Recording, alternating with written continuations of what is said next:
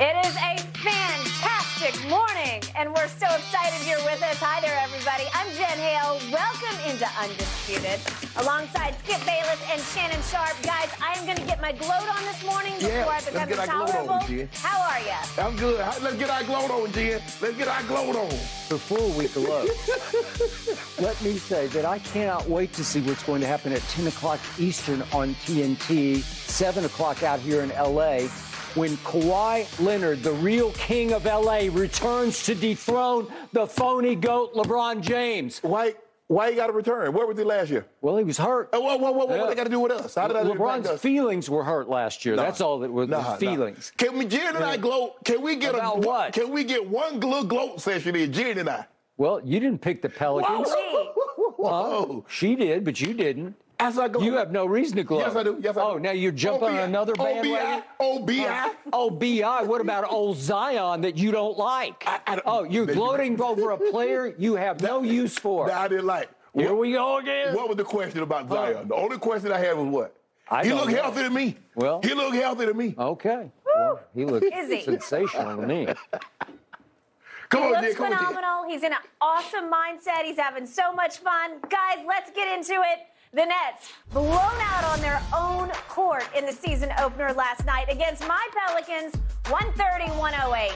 Brandon Ingram, a scorching third quarter, 28 points overall, 7 boards. Zion in his return contributing 25 points and 9 rebounds. KD had the game-high 32 points in the loss. And hey, in his Nets debut, Ben Simmons, just 4 points, gentlemen, and he fouled out. Shannon, you first. What's your biggest takeaway? Ben Simmons looked exactly like he did the last time we saw him. Skip, I'm going to say the defensive end has a lot to do with him being tired. It's been a long time. It's been well over a year since he last played meaningful basketball. Skip, I'm not talking about a little 15, 20 minutes that he played in the preseason, because, you know, you get in basketball shape by playing basketball. And I'm not saying that little conditioning that he was doing in the preseason, but in a meaningful basketball that counts towards wins and losses, it looked like he was winded last night. A lot of reaching, a lot of grabbing. Ben is a guy that, even though he's 6'10", 6'11", he can slide really well for a man his size. That's why he's made all defensive twice in his short career. But last night, on the offensive end, he looked exactly where he picked up where he left off against the Hawks the last time we saw him in a Game 7. All of his shots came from in the paint, and it wasn't a very good debut for him. That's not what the Brooklyn Nets fans had anticipated or hoped for. I can assure you that's not what his teammates was hoping that he would put on paper. But Skip, you know, this is what we thought they would be defensively. They would be challenged. And I know they got Ben Simmons, but they gave up 130 points on their home court. B.I. got what he wanted. Zion is a handful. I don't know who thought that Ben Simmons, even though he's 6'10", could deal with Zion, because Zion is 2 grown men. As a matter of fact, he's 2.5 grown men. And you better pack a lunch. You better have a nice pregame meal to deal with that low down low. All of his shots came from in the paint. He's a handful. He get that ball and you let him get left. Just go and run on back down the court. Coach, what you want me to do? Y'all better send some help so we can cut him off. B.I. got it going. Zion had it going. C.J. chipped in. And I think this is a great spot for C.J. because you're asking him an awful lot, Skip. I don't think he's quite a 2 where, you know, okay, AD is a 2 in what you call it. Well, Kyrie is saying, I don't think C.J. is that. But as a third option, somebody's going to have their hands full dealing with this team. Great team win, 31 assists. 13 turnovers. That means the ball was moving. It didn't stay in one place one particular time. And then the other guy, the tall guy that wanted to trade, had 32 meaningless points. They were getting blowed out the entire game. I don't know why he came back in the ball game. That's what Skip tell me. Played until 4 minutes and 30 seconds in the game, and they were getting blown out. Yeah, well, he's not chasing Kareem. He was chasing numbers. He was chasing. You told me anytime a team get like that and you're playing late to the ball game, you're chasing stats. He did exactly what you said LeBron did the other night. He was gone with 4.5 minutes left in the game. LeBron plays to the bitter end, scoring bitter points. Did he play until the bitter end on Tuesday night? Let's not talk about what is done in the past. Let's talk about recent history. So with that being said, Skip, it's going to be tough for them because I don't – look, it's one game. And I know Kyrie didn't have it going last night, but their offense is their defense. They try to put so much pressure on you by scoring the basketball. But this is a defensive challenge team that doesn't have a whole lot of bricks in their back pocket. Kevin Durant, 175 pounds. Claxton, 165 pounds. Kyrie, 95 pounds. So they don't have anybody with size and girth. Their thing is skill offensively. Let's put the ball in the hoop at an elite level and see if someone can keep up with us. But if they can't, on a given night, one of those guys struggles scoring the basketball, they're going to be a heap of trouble because the other team is going to be able to get what they want, when they want it, how they want it. Okay. I will begin with this. I have told you from day one, Zion Williamson is a force to be reckoned with. You have never, ever bought into that. Even when he's healthy, you haven't bought into that. I said the only thing that concerns me is his health. But I have never, ever seen anything like the wrecking ball with skill, with finesse skill that is Zion Williamson.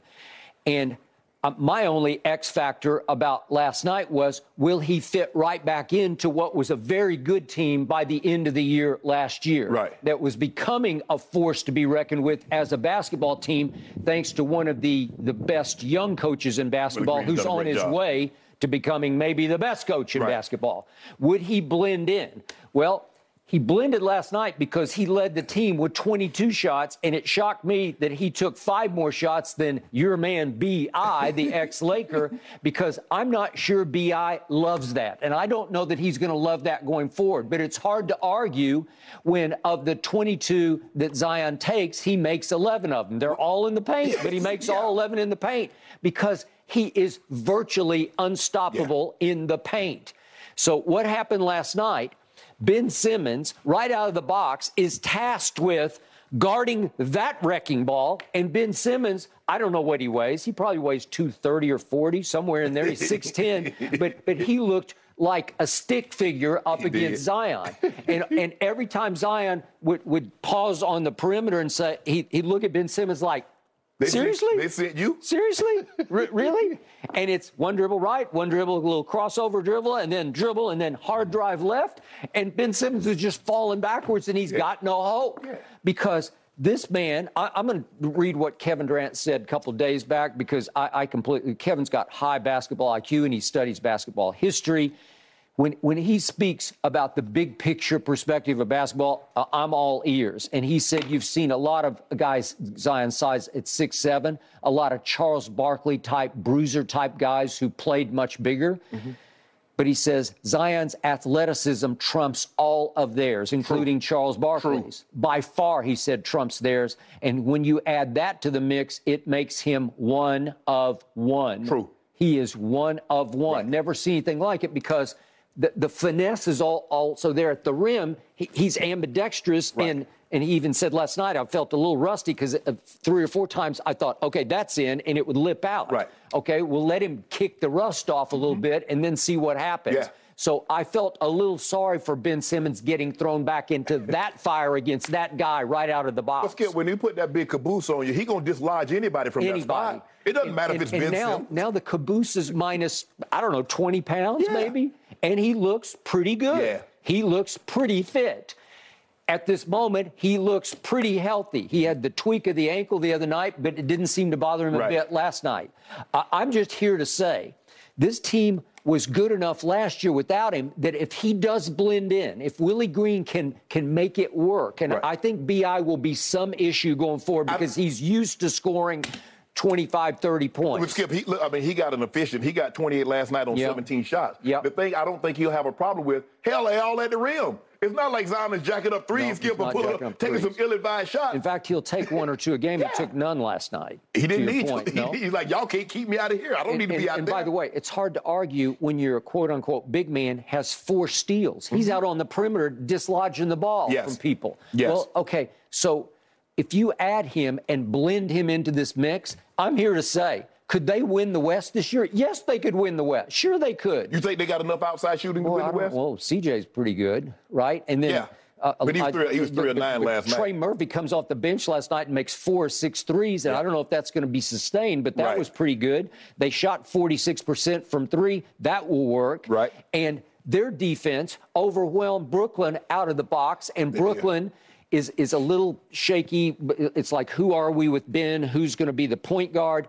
And they weren't ready for the onslaught. Would you believe Brooklyn turned it over 9 times in the first quarter? Well, the game was over in about 5 minutes, because if you're going to turn over 9 times in the first quarter, the score is 32-14 after 1 quarter.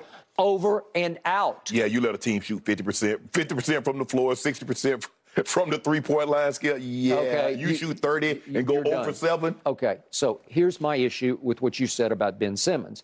You said he looks just like the last time we saw him. Yeah. Well, that's in a regular season game. The last time I saw him on a court in a preseason game was game number 3 of this preseason. He played 28 minutes that night against the Bucks, who were trying, because they'd lost their first 3. The Bucks were trying to win the game. Right. And Giannis played 32 minutes and had 24 and 14. Right. So don't tell me it was against scrubs, because it wasn't against scrubs. They didn't have Chris Middleton, but it wasn't against scrubs. And that night, I tweeted about it. I told you about it sitting right here in this chair the next morning.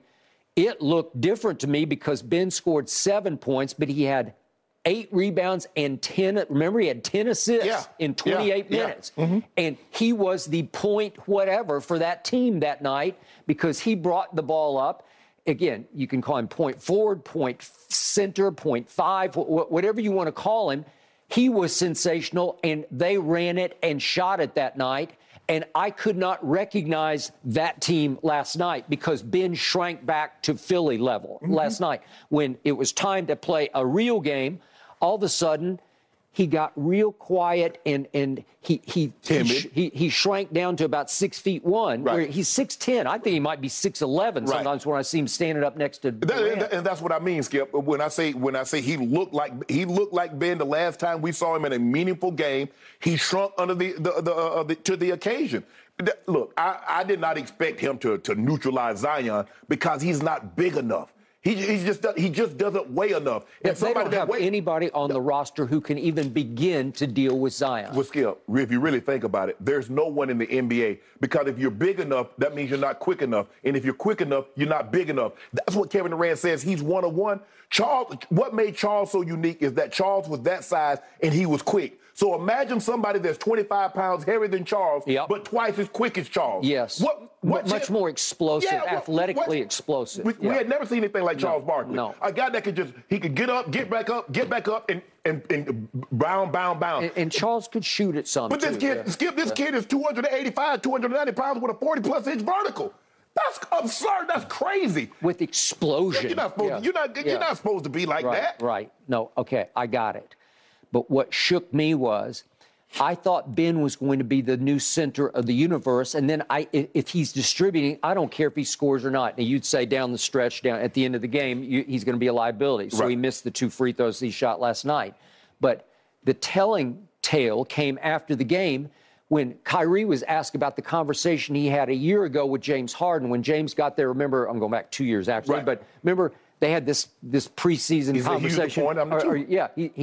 Kyrie just announced to James, "You are our new point guard. I'm the 2 guard." Correct. And he was asked last night, Kyrie was, "Did you ever have that conversation with Ben Simmons?" He said, No, we did not have that. Because last night, Kyrie clearly wanted to be in charge of the offense.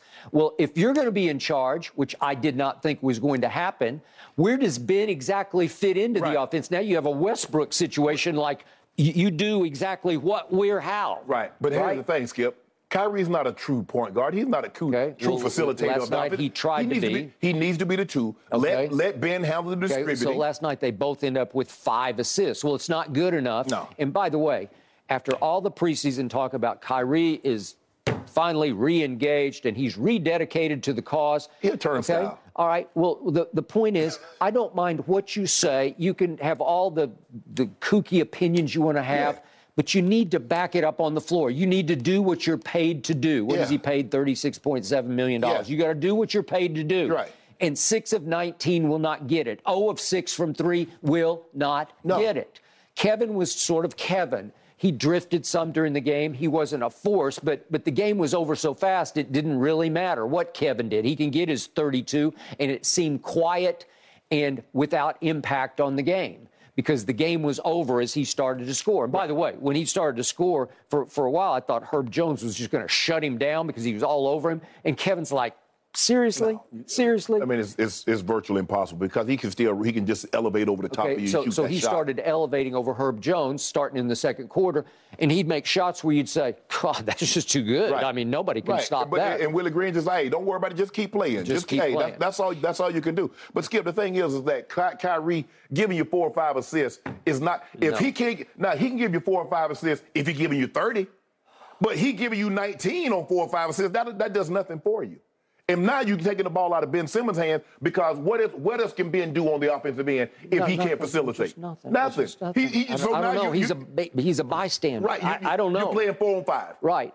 And again, Ben is actually better on smaller guys defending because remember what he did to Trae Young in the because they can't see over him. He can just engulf them. Right. And remember what Trae shoots 5 of 23 in that game 7 when the Sixers fell apart thanks to Ben at the end of the game.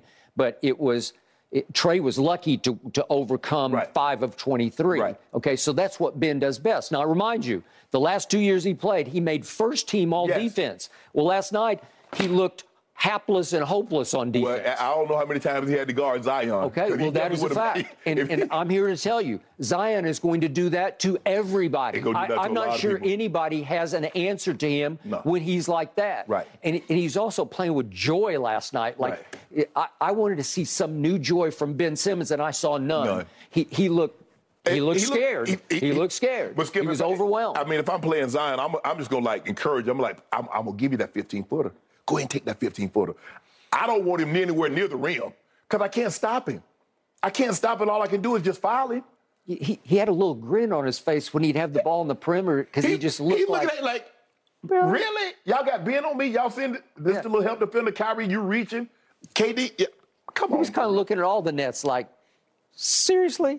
Okay, watch this.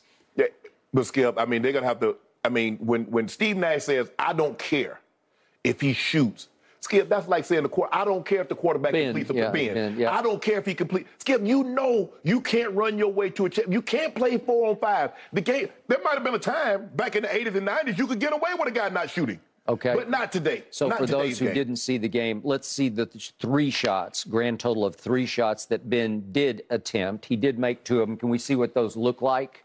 Because this is about all you're going to get at this point from Ben Simmons. Okay, well, he can do that. Yeah. He can still do that. That was pretty good. And he can still do miss that. I thought he had that one. Yeah. And then we got one more on a Kyrie steal and a lob. He can still dunk, okay? And that's all you got. And then he shot 2 free throws, if we could see the 2 free throws.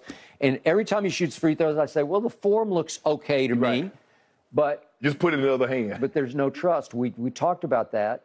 That one just looked like it slipped off the palm of his hand, which won't work. Too hard. Yeah, now you try to overcompensate. Yep. Overcompensate. So here we go again. I think we're going to do both of them again. Front of the rim. So now, that came off the edge of the palm and then too long. Okay. But the actual motion of it looks okay to me. Right. But we talked about he is ambidextrous. Maybe he should just give it up and try to shoot right-handed. Like Tristan Thompson did. Because sometimes he'll shoot the best in the lane on his little 8-footers with his right hand. Correct. Okay. So that brings us to Kyrie Irving. 2 days ago, he said that the Kevin Durant trade request made us better. And I will agree with the premise in part because it was so shocking because Kevin was basically saying to Kyrie, I don't want to play with you anymore. Right. I want out from under you and all of your shenanigans. And I think Kyrie took it to heart. And what he was trying to say is it jolted all of us awake where we all had to look in the mirror and say, who are we? What are we? And I think it meant a lot to Kyrie that he did get a do-over with Kevin. Right.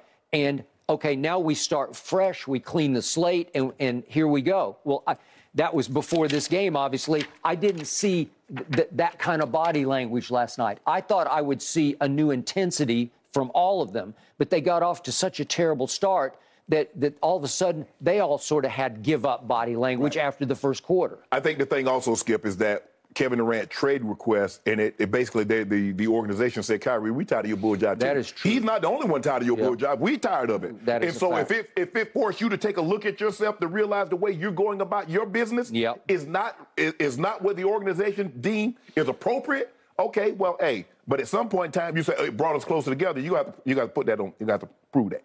We're gonna need to see that. Yep.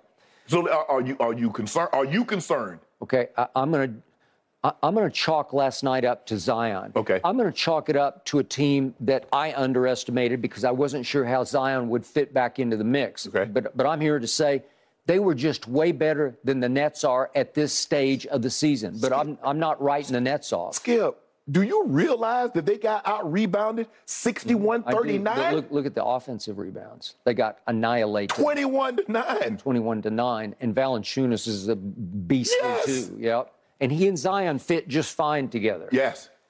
Because the thing is, Skip, not only can he rebound, but he can shoot the three. He got three-point range for a guy his size. And by the way, on the Nets telecast last night, they did something that I've been thinking about all along. They put pictures of Travis Kelce and Valanciunas up against each other, and they look like they're twins. And their personalities are the same because they're big, open personalities, big, happy guys, and his personality rubs off in a good way as sort of the senior leader of the Pelicans. Right. So what an opening night that was what a launch that was for the Pelicans. Yeah. And I think the Nets are going to have to go back to the drawing board, but they're going to have to reach down and say, do we really want this? Do we really want to redeem is this our redeem year? I couldn't see it last night. Although, just last quick point, there's obviously no Seth yet. There's no Joe Harris, and I'm not sure they're going to have Joe Harris because it sounds like his ankle is a mess still. And T.J. Warren, I think, will help them. So they didn't have those three guys, so they didn't have all their firepower. Okay, on the offensive end. On the offensive end. At what point in time, you got to stop somebody. You got to stop somebody, and I thought Ben was the new X factor, but he got thrown the toughest assignment you could get thrown on opening night. I mean, Skip, look at these starters with these plus minuses. Minus 23 for KD, minus 27 for O'Neal, minus 15 for Claxton, minus 18 for Kyrie, minus 26 for Ben. Okay, but all you need to know, it was 32-14 after one quarter, and the game was over. Yeah, they gave up 72 in the second half. You talking about the first quarter, they gave up another 72 spot. It was not pretty, and the body language was scary bad. Man, KD might say, "Hey, okay, I rescind. I want another trade request." You know what? I'm sure he had some second thoughts last night. Like, am I going to be stuck? Because that's only one of 82 that you got to live through. It's just something about opening night. That first game, Skip, and you don't want to lose in an embarrassing form like that. Not at home. Not at home. I hear you. Way to go, Jen. Really, guys, don't let me interrupt. Feel free to keep going. No, we glowing, Jen. We glowing today. The Pelicans headed to Charlotte to face the Hornets next, and the Toronto Raptors coming to Brooklyn to face the Nets on Friday. Still to come this morning, gentlemen, let's dive back into Russell Westbrook, who's he's blaming for that hamstring injury. Plus, was Tom Brady yelling at his O-line? Was it maybe a good thing? That and more coming up next on Undisputed.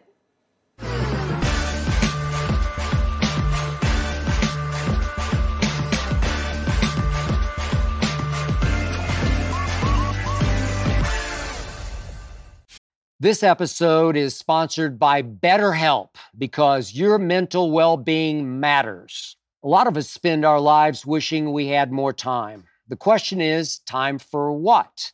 If time was unlimited, how would you use it? The best way to squeeze that special thing into your schedule is to know what's important to you and make it a priority. Therapy can help you find what matters to you so you can do more of it. Unlock the power of therapy with BetterHelp and witness the transformative benefits it brings to your life, from gaining valuable insights into your thought patterns to building resilience in the face of challenges. Therapy empowers you to navigate life's twists with confidence. BetterHelp offers a convenient online platform. It's designed to be flexible, fitting seamlessly into your schedule. With a simple questionnaire, get matched with a licensed therapist and switch therapists at no extra cost. Learn to make time for what makes you happy with BetterHelp. Visit BetterHelp.com/undisputedpod today to get 10% off your first month. That's BetterHelp, HELP.com/undisputedpod. Your mental health journey begins here. Russell Westbrook started in the Lakers season opener after coming off the bench in their final preseason game. Westbrook cited that Darvin Ham not starting him the final preseason game, that is what led to his hamstring strain, because he wasn't sure how to stay warm when the game started. Shannon, how do you explain this? What happened was Russell moped and complained behind the scenes, and Darvin Ham put him back into the starting lineup. I don't know how to do it. What you do is that you get on the bike until it's time for you to come in. You keep the legs warm, or you put hot towels, compression on your knees, on your hamstrings, so they stay warm. That's what you do. That's what other guys that stay on the bench do. Some of them ride the bike. Obviously, if you're used to being in that situation, obviously your body's used to it. But when things are different, you have to do different things. He did, and the thing was, Skip, he didn't even try. Man, hey, bro, I've never come off the bench before. I mean, you come out. So what do you do? How do you get warm? How do you get ready to go into the ball game? Instead of starting the ball game out, I'm not gonna probably go into probably the 5 or 6 minute mark. What do I need to do? You think he asked anybody? No. He just sat over there and went in there and tried to be the same player, try to be explosive as he once did, and then boom. That's what happened. I mean, it's just like, Skip, if a quarterback, you see the quarterback, Skip, when the quarterback gets hurt, and the first thing he do, he start loosening up his arm, don't he, Skip? He start throwing on the sideline before he ever get it. He just don't run it on the field and come on, let me throw a pass. Hey, come on, let's just warm up throws. A pitcher, when they bring him out the bullpen, what the closer doing? He just don't run on the field and just start throwing fastballs, Skip. He's down in the bullpen. Man, this dude just give you all these excuses. That's what it was, Skip. Russ is going to start for the foreseeable future because he's going to cause too much of a commotion if he doesn't start. Everybody talks, Skip, everybody says, man, I want to win a championship, I want to win a championship. But there are very few willing to sacrifice what it actually takes to win a championship. And there are sacrifices that comes along with winning the championship. You don't think I wanted to catch 100 passes for 1,200, 1,300 yards every year, Skip? Yeah, and could have. But is that the best way for us, the Broncos, to win a championship? No. Run the offense through TD. And then Rod, Shannon, Ed, you eat after that. But TD gets the first helping. TD gets 25, 30 carries. And whatever's left over after that, y'all got divided up. That's it. Let me tell you some of the guys that he's played with. Kevin Durant is a top 75 player. LeBron James is a top 75 player. Anthony Davis is a top 75 player. James Harden is a top 75 player. Russell Westbrook has made the finals one time with 1, 2, 3, 4 top 75 players, and then he himself is a top 75 player. And Bradley Beal is a multiple-time All-Star. And he's made the finals. Oh, and I forgot Paul George is a multiple-time All-Star. Sure. Yeah. And he's made the NBA Finals one time. Yep, that's all you need to know. Now, we say Kevin Durant is a top 12 player. LeBron James, okay, he's a top 10 player, even if you don't want to put him in the top 5. James Harden is one of the 2 or 3 best, he's probably the second best, third best. I got Jordan, obviously Kobe, and he's the third best 2 guard. So what is it? Kevin Durant goes somewhere else, boom, gets a title. LeBron win titles with D. Wade, Kyrie, Anthony Davis. He comes there, barely don't even make the playoffs. Not even the play-in, don't even make the playoffs. Okay, my turn. I'm here to tell you, Mr. Sharp, that the backstory of how Russell Westbrook just went from demoted back into the starting lineup to promotion is not getting well said, is not getting nearly enough attention. As soon as Russ tried to come off the bench, quote unquote, played 5 minutes, missed 2 threes, and had 2 turnovers, and walked up the tunnel with a slight limp, I immediately tweeted questioning whether he actually had a pulled hamstring. Right. And I don't read my ats or my mentions, but Ernestine follows any reaction I get with Google alerts. And she said, oh, you're getting bombarded. People are taking you to task for even suggesting that maybe he might not be hurt. Well, I don't think he was very hurt. I believe what happened is exactly what you just said. And if that's true, then the new sheriff in town, Darvin Ham, for whom I have high regard, now we got to see how he does as a head coach, but he's already crumbled at the feet of Russell Westbrook. He already folded his tent because somebody leaked to Woj at ESPN the fact on Friday that he is being demoted to the second team. I don't know where it came from. Woj has excellent sources, obviously, but somebody wanted that story out there ahead of what was going to happen because they didn't want in the final preseason game for the world to wake up and say, wait a second, Russ just came off the bench? Right. They wanted it out there to sort of, it's a trial balloon to start with, just to see how the world would react. Right. But they want it completely, clearly known to all the world, especially to Laker Nation. We're going to try this tonight, and this is where we're headed. And then before the opening night game, Tuesday night at Golden State, Darvin Ham doubled down on it this would be Monday. Right. And he said, no, it's not a demotion, it's a realignment. So you've got a new spin doctor. We're trying to make it better for Russ's ego.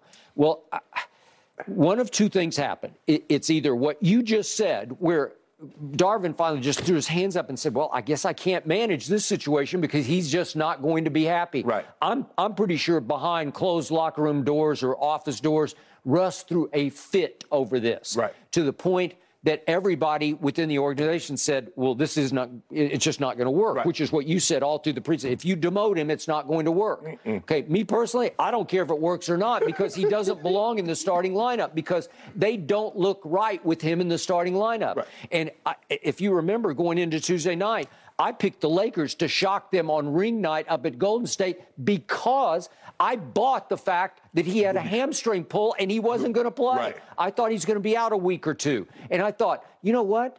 They're going to come out happy because they're going to say, we don't have to deal with the Russ predicament tonight. And he started. Right. And he played 31 minutes. And he was right in the middle of everything, and it's hard for LeBron to overcome it because I don't like LeBron and AD's body language when he's on the floor because I think they just don't. And that's what the irony of Charles saying, the Lakers have sapped the joy out of Russell Westbrook. He sapped their joy. He sapped their joy. He did. It starts with LeBron. I don't like LeBron's look, and I don't blame. I'm not criticizing. I'm with LeBron on this one. It's hard to play with him. It's why Kevin left Oklahoma City. It's just hard. If you have high basketball IQ and you know how the game is supposed to be played, and then you watch, could we just see, to remind everybody, the 4 turnovers that Russ had? These are just 4. Now, he averaged 3.8 last year and almost led the league in turnovers until the last 3 games. But if we just to remind everybody just how bad it gets, this is just so bad. These aren't even... Come on, Russ. What was that? And then, of course, we've always got, come on, Russ steps out of bounds. And as you say, that's like twice a game he's just going to step out of bounds. Yeah. Well, that's having no feel for where you are in the basketball court. You're the point guard. Skip, sometimes great players have to make sacrifices. Yeah. Look at Jordan Poole. They just gave Jordan Poole $35 million. He still comes off the bench. They gave Tyler Hero $30 million. He still comes off the bench. Yeah. There are a lot of... Manu Ginobili could have been a starter on a lot of teams. Popovich always made the case. If Manu was on another team, he could lead this league in scoring. And I'm talking about the young one, the one in his 20s, not the one you saw at the end. Okay, but he agreed, I will lead the shock troops. I'll be the quarterback of the second unit because it has impact on a game. If Russ would buy into it, you might be better at that. That's what Darvin Ham was trying to tell us. He was going to have an opportunity to have the ball in his hands more with the second unit, and he can play with more pace. He could use his athleticism with that second unit, and he's going to have the ball more. Well, if you put him back into the starting lineup, you talk about, well, we needed that jolt. Well, how? You said the thing that you wanted was to take the ball out of his hands when he's on the court with LeBron and AD. So he could be with the second unit, so he could have the ball and play with the pace that he used to play with when he was at OKC and when Bradley Beal went out when he was in Washington. He could get up and down the court and dish off. I agree. But now you've inserted him back into the starting lineup, so you've done what? Okay, so I told you, possibility number 2 is that Jeannie and Rob Pelinka said, timeout. Maybe it was Darvin's initiative to say we're going to demote him, and maybe they said after they watched him walk off, hey, we're still trying to trade him, and you are ruining what is left of his trade value, which I think is nil already. But again, you need to keep him in the starting lineup if you have any hope of convincing anybody else he's got anything left for you. Skip, Every other team, they get the tape of the games. Every team know what Russ is. Nobody should know from last year. Nobody is beating down the Lakers' door in order to trade. That's all you need to know. That's all you need to know. Not one team. Rob, first of all, Rob didn't put shooters around. I don't know what the hell he was doing. And then he got a contract extension. How the hell you don't put shooters around AD and LeBron? All you got was a younger team than what you had the year before.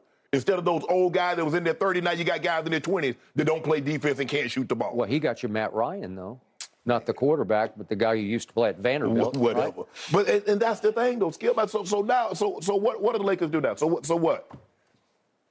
I don't know. If Jeannie says, I'm not going to send him home, you're just stuck with him. No, but I'm saying, though, I thought, why would you, if Darvin says, okay, I think it's best that he comes off the bench, why would Rob or Jeannie then go to Darvin and says, no, put him back into the starting lineup? I don't think you can increase his value by starting him. Okay. I think, look, everybody knows what he is, but at least you could you need to get value down. But if you try to showcase it for someone else, you need him to play well for you to win. Okay, but I can't believe that Darvin, who's a tough guy because he's a big guy and he was an enforcer when he played and a dunker who shattered backboards when he was at Texas Tech. But I thought he was strong enough to stand up to Russ. And this is just me. I don't care if he pouts or not. Who cares? Let him go sit at the end of the bench and sulk. What does it matter? I'd rather see him sulking at the end of the bench than sapping the joy out of LeBron and AD on the floor. So, but he crumbled apparently and said, uh-oh, because obviously Russ is going to be in the Hall of Fame. He's going to be a first ballot Hall of Famer. I think he should be disqualified, but that's just me. After I saw what I saw last year, it's just hard to. Can you envision him as a Hall of Famer? I mean, he's going to be the top 75 player. No, I get it, but that's how Darvin must be looking at him. Like, I shouldn't have rattled that cage, and now I got to cease and desist. I got to back off. I got to start him. Well, I mean, look, it's another opportunity tonight. I'm surprised. I mean, I don't know who's going to be in the starting lineup for the Clippers, either John Wall or Reggie Jackson's going to start. Who do you think? Reggie Jackson. You think Reggie and John Wall comes off the bench? Because John he's the flip side of Russ, where he got the buyout and then he came to the Clippers with sort of hat in hand, like whatever you guys need, I'm here to do it. But he's been quote unquote humbled, and I think he's a much humbler human being than Russ ever was to start with. I think John Wall's a good guy, and he's saying to Ty Lue, whatever you need me to do, and I'm pretty sure he's going to come off the bench. Right, but here's the thing, Skip. Russ still sees himself as that MVP. He still sees himself as the All-NBA player. Well, remember, I'm going to say it again, Gotham Chopra dropped a big documentary on the life and times of Russell Westbrook at the moment he got to L.A. just before the season opener. Well, that's a big deal to me, and that's how Russ sees himself. Man, I sure hope they give a better performance tonight than what they gave Tuesday night. Okay. And then the other part of this was when I sit back and say, wait a second, Russ is starting on Tuesday night at Golden State. Then my next thought was, well, maybe he's giving him the little token start where they'll play him for 5 minutes and then they'll segue into he'll really be the quarterback of the shock troops. Just to make him feel like he's still Russell Westbrook on opening night so that LeBron can hike it to him and make him bless him again. But that's not what he played right alongside LeBron and AD. He played right along with them the whole 31 way. Minutes. 31 minutes. It's a lot, man. It's starter minutes. He's back where he was. He's your thorn in your side. He's the reason it's hard for you to overcome. LeBron played pretty well the other night.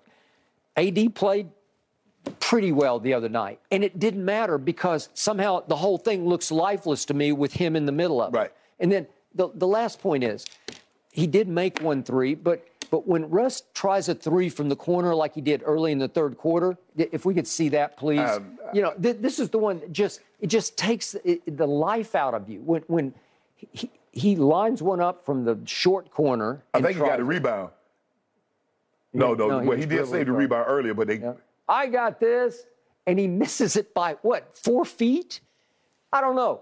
That ball sails at least 3 feet long.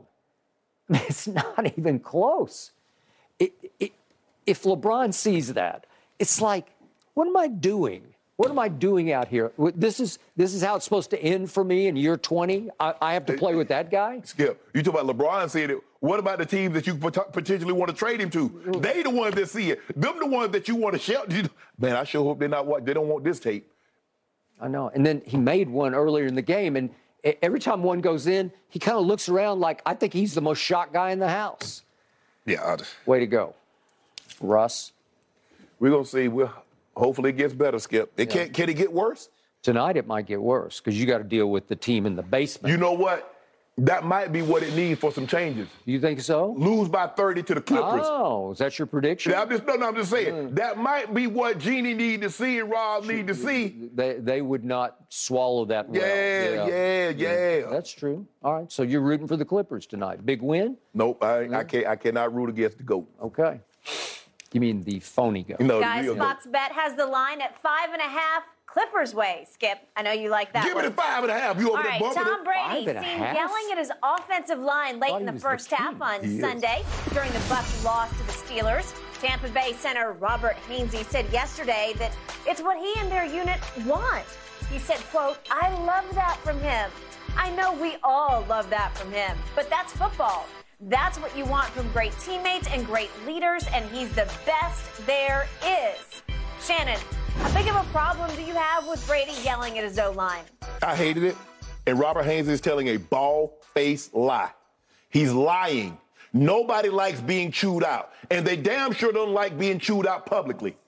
Even as a kid, I didn't like being chewed out. I couldn't wait to get grown, so I didn't have to listen to my parents tell me or my grandmother tell me, do this or do that. And then getting on me when I didn't do it right or I didn't do it at all. Nobody likes that. Tom Brady doesn't like that. When Bill O'Brien tried to chew him out, he got up in his face because he didn't like it. When Josh McDaniels tried to chew him out, he got up in his face because he didn't like it. And when Bruce Arians was calling him out, he intervened and said, "Look, Bruce, I need to talk to you about something, bro." I don't know about that one. I need you to talk to you about something. I think you're guessing he did. Yeah, all of a sudden it stopped, didn't it? And then when it started back again, you're like, I can't believe he's doing this. Stop saying this. First of all, Tom Brady is nobody's mother or father on that field. He's a co-worker. So now you go to your job and your co-worker in your face, man, do your job. Man, get them pallets up. Pick them boxes.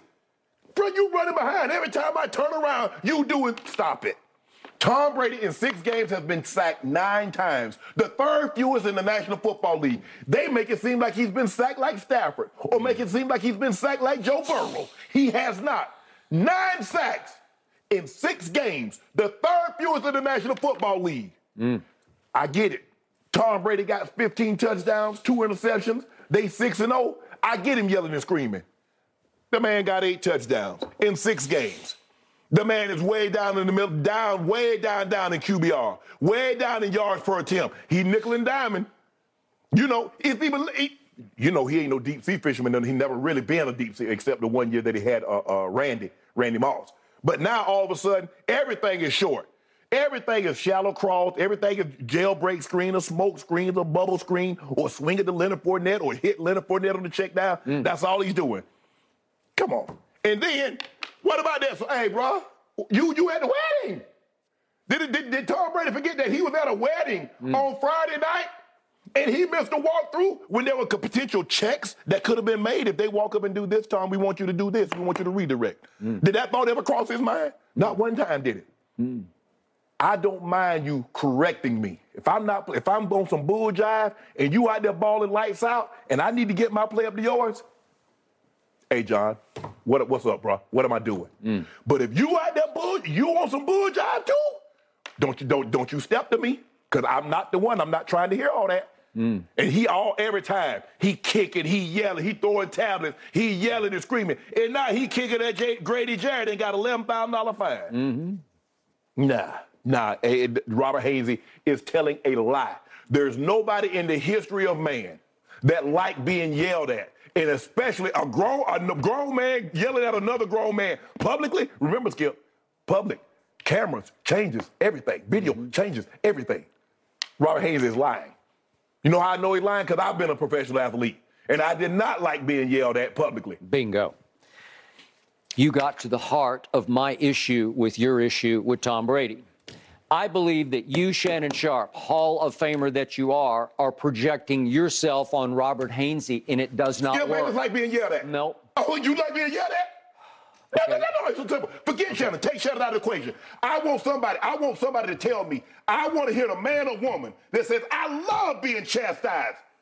I love it. Not a kid. I'm talking about an adult being chastised by another adult. So I asked Skip Bayless. Shannon Sharpe is out of the equation. Does Skip Bayless like being chastised? It's a simple yes or a simple no. It depends who's chastising me. It depends if I respect them. It depends if I know they love me and it's coming from a position of love. So can they do it publicly? Hainsey's quote is, that's what you want from great teammates and great leaders, and he's the best there is. He is the best there is. Is he playing great currently? Tom Brady. Yeah, is he playing great currently? Well, he's not, as you say, stir-fry exactly. No, Yeah. but I'm saying. Okay, he's had his moments, and by the way, you say he's shallow sea fishing, as you call it. Yeah. Remember the deep ball he threw on opening night to this guy named Julio Jones? And that's the last I saw of Julio Jones. I don't know what happened And that was to the him. last deep ball you saw too, ain't it? And by the way, Tom Brady led the whole league in air distance last year, so he was airing it out last year. Remember the playoff game? Remember how they got back in the game? Remember the deep ball to Mike Evans? Do you remember that? A deep out. Okay, all right. He did hear that part? Go ahead. I'm going to hear what you say. Your Brady hate is overwhelming coming from across the table. I have to, wade through it. I need, a gas mask Ernestine on. loves you. Okay. She chastised Skip Bayless in a public forum. I don't know. She just wouldn't. No. Okay. Skip Well, Bayless. I don't know. She never has. But if she did, I know Skip Bayless, and everybody else knows Skip Bayless. Come on, Skip, don't do that. See, that's your problem. You think I'm telling you because, Skip, here's the thing. I'm peeling back the curtain because I was an ex-professional athlete, and I tell you the pride that these guys have. Skip, there's only 1,500 men that do what 7 billion people in the world. Okay, I got it. Okay, quick story. You're asking me from my point of view on this? Okay, when I was a junior in high school, we had a really good baseball team, and I was a pretty good baseball player. And I was better than the senior catcher. I was a catcher all the way up. But my coach said, look, I got to go with him because he's a senior. I need you to play shortstop. I'd never played shortstop. He said, you're good enough athlete. You'll be fine at shortstop. Well, I'm on a senior-laden team, and I'm playing a position I don't even know. Right. Opening game against Darryl Porter. Look him up. He was the MVP of the World Series. Southeast Spartans. Cardinals. Yes, played for the Cardinals. Played for Kansas City first and was the all-star starting catcher. So we played in an opening game, and I got thrown out at third to make the last out to lose the game at home. And the senior catcher named David Capshaw, I think he's not with us anymore. That's why I lost track of him. But he got scholarship offers. He was pretty good. He reamed me out in the, whatever we called it, the locker room. I guess we called it, not the clubhouse, the locker room. And I knew he did not like me to start with. I knew he was threatened by me, and he did it in front of everybody, and I lost it. And I wanted to fight him in the locker room for chewing me out. He was correct in what he was saying. I tried something I should not have tried, but it came from a position of hate, not love. So now back to Tom Brady. I've called him the greatest leader in sports because he goes out of his way to get to know these people. He's not above it all. If behind closed locker room doors, he was an egomaniacal, you know what, fill in the blank, right, then we'd have a different conversation. But I think they truly like to the point of loving him because he goes out of his way to connect with them, to get to know them and their families. And they know this is coming from a position of love. It's like, I welcome this because Robert Hainsey had never even played center until this year. Never played it in his life until game number 1. But here's the problem that I have. Is that Tom Brady thinks he can yell and scream at everybody. He's been doing it his whole career. But that's not how you lead. You have to understand what works best for each individual. Somebody you can yell at. Somebody you put your arm around and say, hey, bro. Okay, have you ever seen a team rebel on Tom Brady? See? Well, I don't know one. Skip. Have you ever heard any player, even veteran players, say, I hated the guy? This is what you do. If Tom Brady's wrong, you always say, well, they never rebel. I'm just telling you from a professional athlete that's been in that situation. Okay. You act like I've never played the game, or I don't know what the hell I'm talking about. I say you've played it at a much higher level than Robert Hainsey will ever imagine playing it. Yeah. Look at his numbers. Look at what's happening. Brady's having to deal with a rookie left guard and a quasi-rookie center who'd never played center before. Look at their numbers. Look at Luke Gedeke. What's happening right now? He's last in his position in allowing first pressures, you know, the initial pressure. He's allowed 32. That's the most given up at his position in the whole league. And Hainsey has given up the second most among centers. Remember, he's replacing Ryan Jensen, who was the heart of the offensive line and Brady's favorite, right? Even that's the case. He's only been sacked 9 times. Okay. Skip, he gets rid of the ball faster than anybody. What I'm saying is, Skip, is that the great part about being a leader is to know what works for each individual player. Like I said, some guys you can yell at. Some guys you got to be funny with. Some guys you got to tell a joke. Hey, man, my mom could have caught that one. Or you put your arm around him. Hey, bro, hey, I know it's tough out there. Hey, that's a very good player you're going up against. But I know you can do it. That's the thing, Skip. You think Brady, let's go. You cannot motivate everybody the same way. Do you remember what he was yelling? Do you remember the line he yelled at the offensive line? Yes. You're better than that. It's not like you guys are a bunch of bums, or I fill in the blanks with a lot of F-bombs. But you telling me they're not better than that. You say, look at all the pressure they're giving up. So are they better than that? He's saying you guys you can be better. I've seen you be better. Are they, though? Well, obviously they haven't been. And what did I tell you on Monday? He posted that picture with those 4 lines of affirmation, like we're going to be better, or however, I forget how it went. But he posted a picture, and they cropped it to show Tom being protected by Robert Hainsey and Luke Gedeke, those 2 guys right there, and that's it. I just think most people, no matter if it's a wife, it's a significant other, it's a husband, if there's something that transpires, let's get behind closed doors. We'll address it at a later date and time. Don't you do this to me publicly. That is the way I believe most people,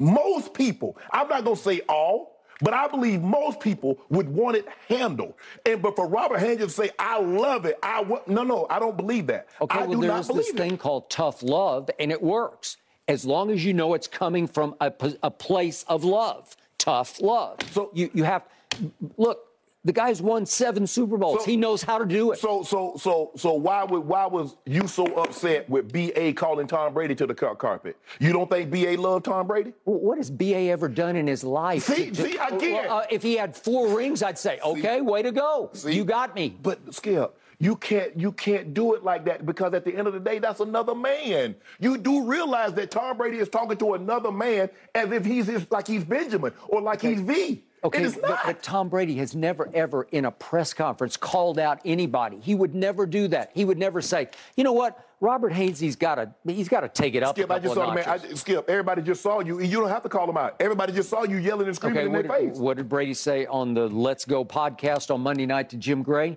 He said, I used to be able to do it in the shadows because they didn't put cameras on the sideline. He said, I get over emotional, and now everything's on camera, everything. Right. So I think that happened a whole lot in New England, and we didn't know about it because it wasn't mic'd up. Well, it's been going on. We've been knowing about it for at least a decade. At the bare minimum, a decade, because we saw him and Bill O'Brien, and Bill O'Brien has not been the coordinator for at least a decade. Okay. So it's different when.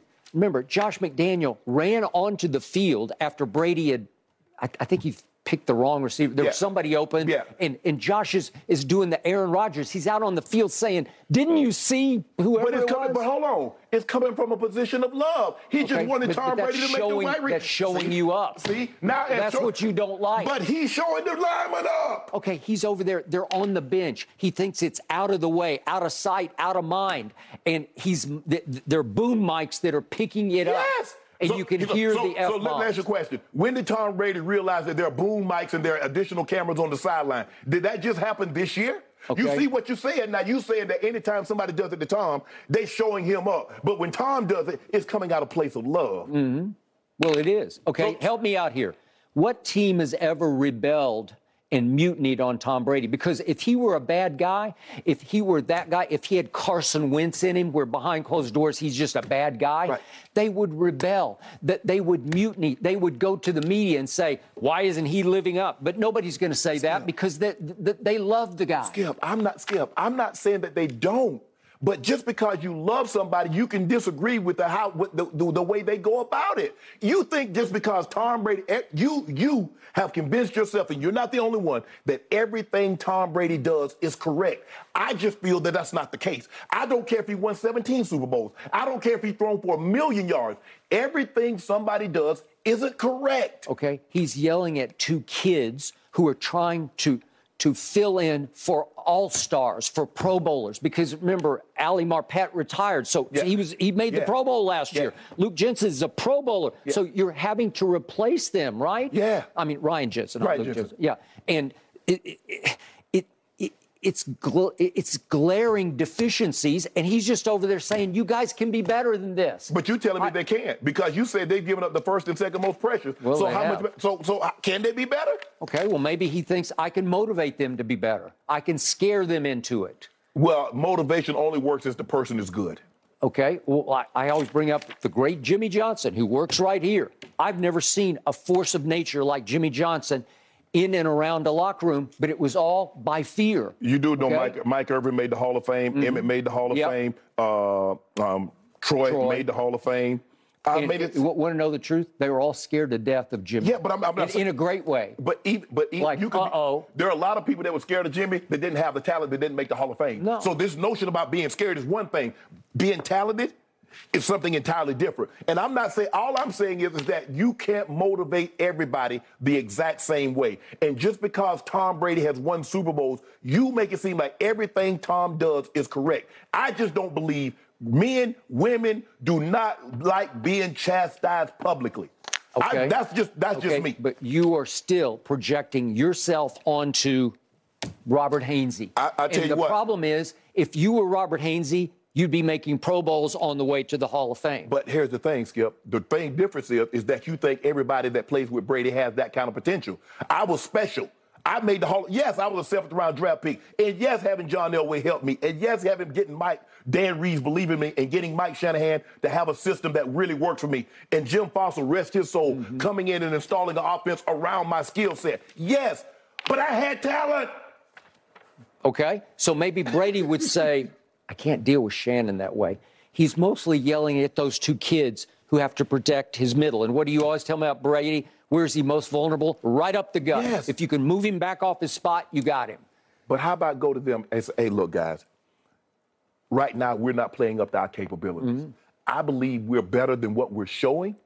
I believe I tell you about the split personality. It's legit. It's authentic. He goes psycho Tom during games, and I think the team just sort of. So that's who he is. Just who he is. Is he the only one that's allowed to go psycho?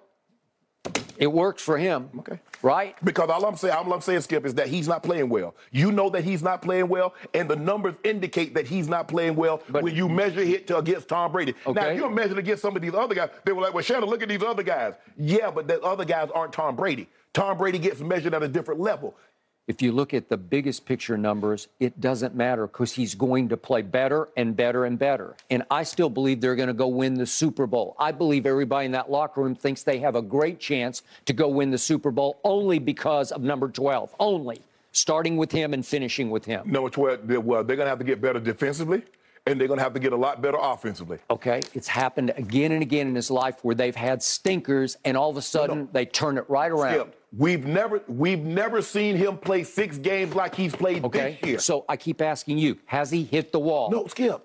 Has he gone over the cliff? What you try to do is that is he gone over the cliff? Have you ever seen him play 6 games like he's played this year? I want to put you on the record. Have you ever? Now, I'm not talking about the one game against Kansas City, or I'm not talking about the one game against this team. I'm saying 6 games. Have we ever seen Tom Brady play like this in the last 2 decades?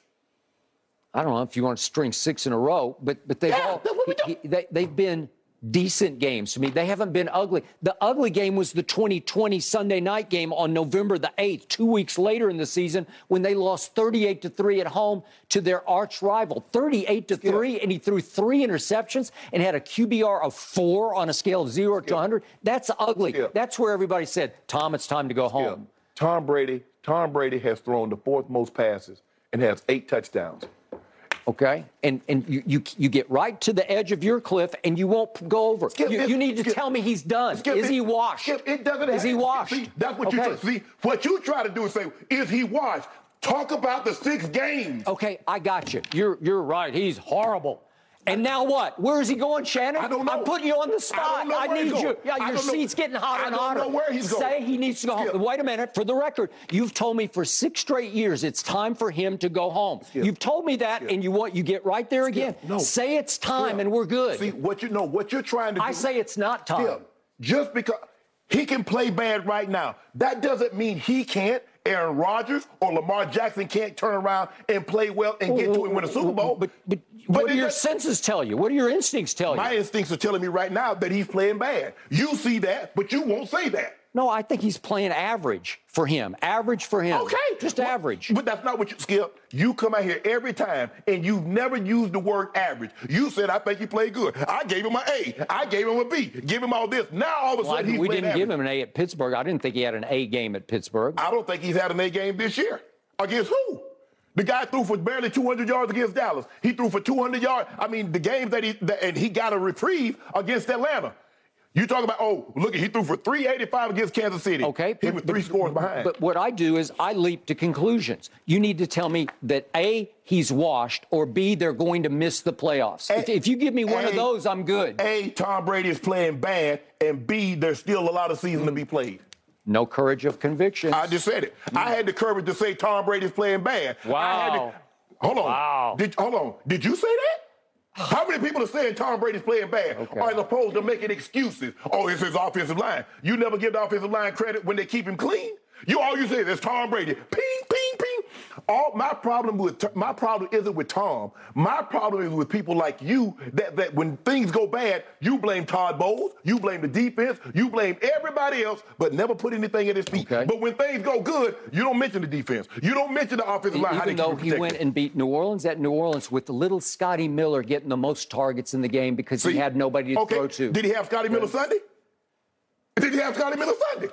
Talk about that. Okay. Well, he had Scotty Miller, he had Chris Godwin, and he had Mike Evans. Yeah. So now, so what's the problem? Well, the problem was Mitch Trubisky converted 4 straight third and longs. No, seriously. That was the problem. What about his third down completion? Yeah. What was about his third down conversion rate? He didn't play very well. He says he didn't play well. No, I want to know what he said. I'm talking about you. Oh, okay. I'd say what I say. I think they're going to go win the Super Bowl, but I've got the courage of my convictions. I think they will turn it right around and take off, just like they always do. I've already said I don't have them picked. I don't have them picked to win the Super Bowl. Okay. I don't have them picked to get to the Super Bowl. Are they going to miss the playoffs? Skipping that division. I mean, I don't know. Well, he's playing bad. I think. Okay, he got Jameis Winston, Andy Dalton. He got P.J. Walker. He got Marcus Mariota. He got Baker Mayfield in his division. Really, Skip? You went out on a limb. You really went out on a limb. I'm going to the Super Bowl. I think I went to the end of the limb, which you won't go to. The end of the limb for you is he's washed and he should go home. You went to the Super Bowl. You said they're going to the Super Bowl last year. Yeah, and by the way, they came within a whisker of beating the team that went to win the Super Bowl. Hold on. And it was thanks to him. He scored 24 unanswered against Aaron Donald's defense. Why were you down? I'm trying to figure out why was he down by 24. You get to play 4 quarters or not? No, you get to get the ball, just like he had against Patrick Mahomes that Sunday night, you remember? When he got down by 17, I'm trying to figure out why he was down. Is that the Patrick Mahomes that Tom beat in the Super Bowl? Time out, you two. Time out. See, it's Tom beat. But when they lose, we're it's the defense. Done. A lot of eyeballs will be on Tom Brady and that O-line, watching to see the relationship between the two this Sunday when they play the Panthers, 1 p.m. Eastern on the NFL on Fox. P.J. Walker. All right, still to come this morning, where does Dak currently rank among all quarterbacks in the NFL? Yeah, very good. You just might be surprised by the answer. That's next when we come back.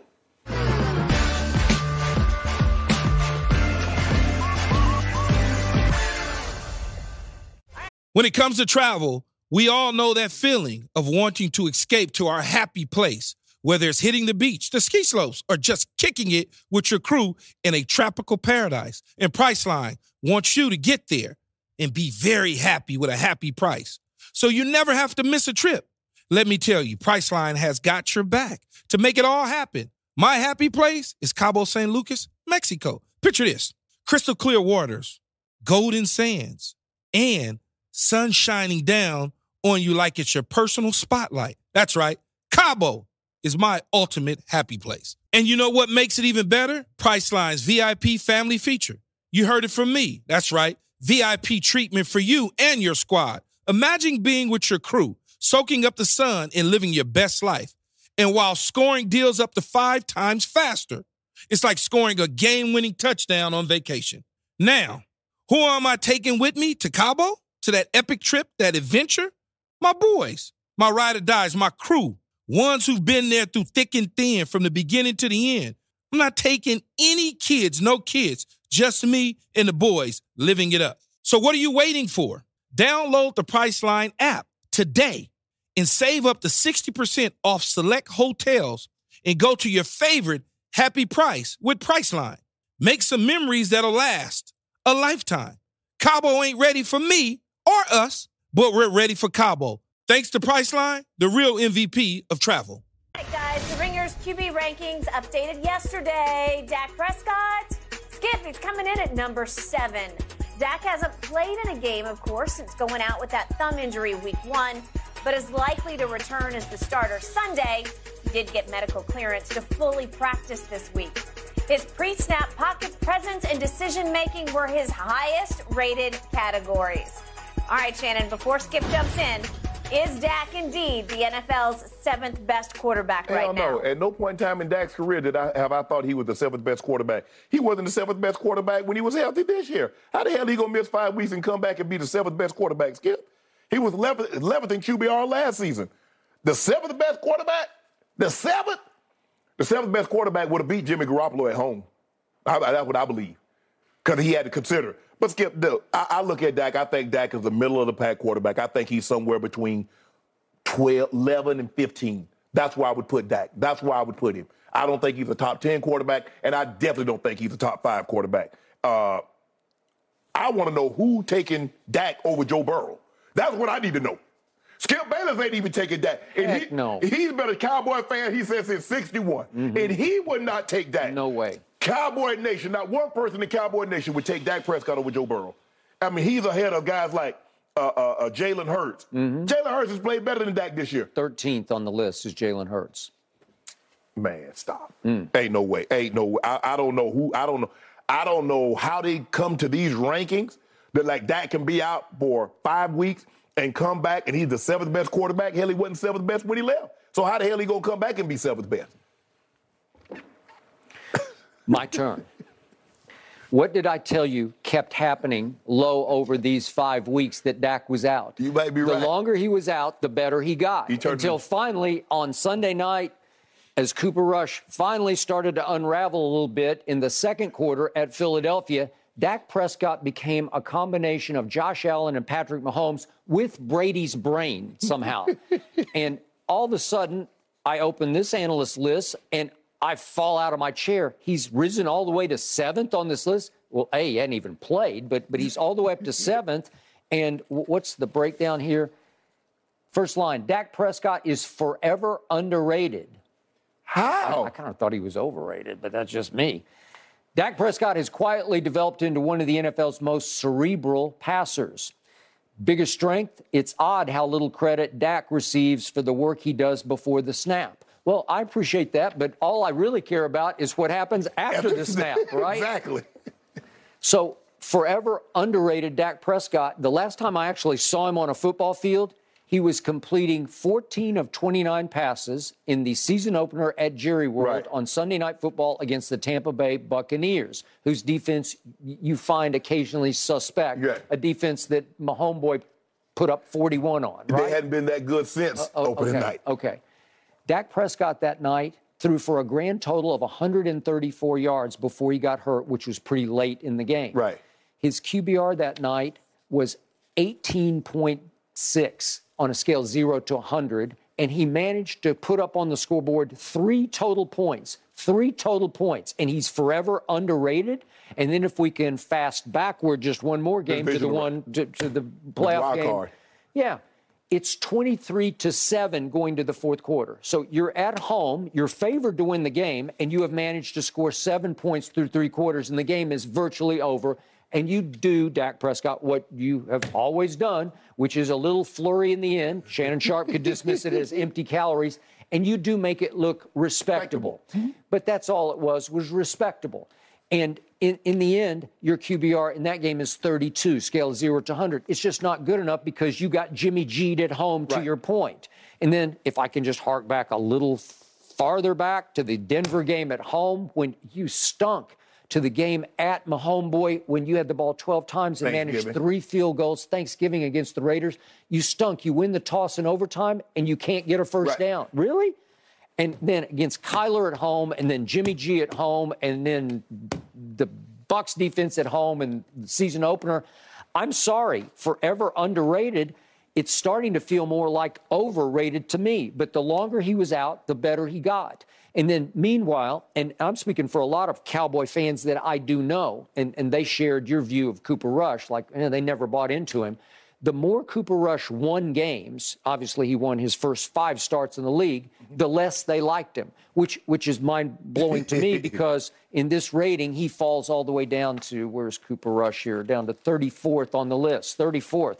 Okay, I get it. And the point was, the analyst says, Cooper Rush just doesn't have the juice in his arm to make the necessary throws to start in this league. Okay, that's fine. But the throws many times in the clutch were going right where they needed to go on time because he was speed reading and anticipating the throw before the receiver broke open, and the ball would be delivered right on target, right on time.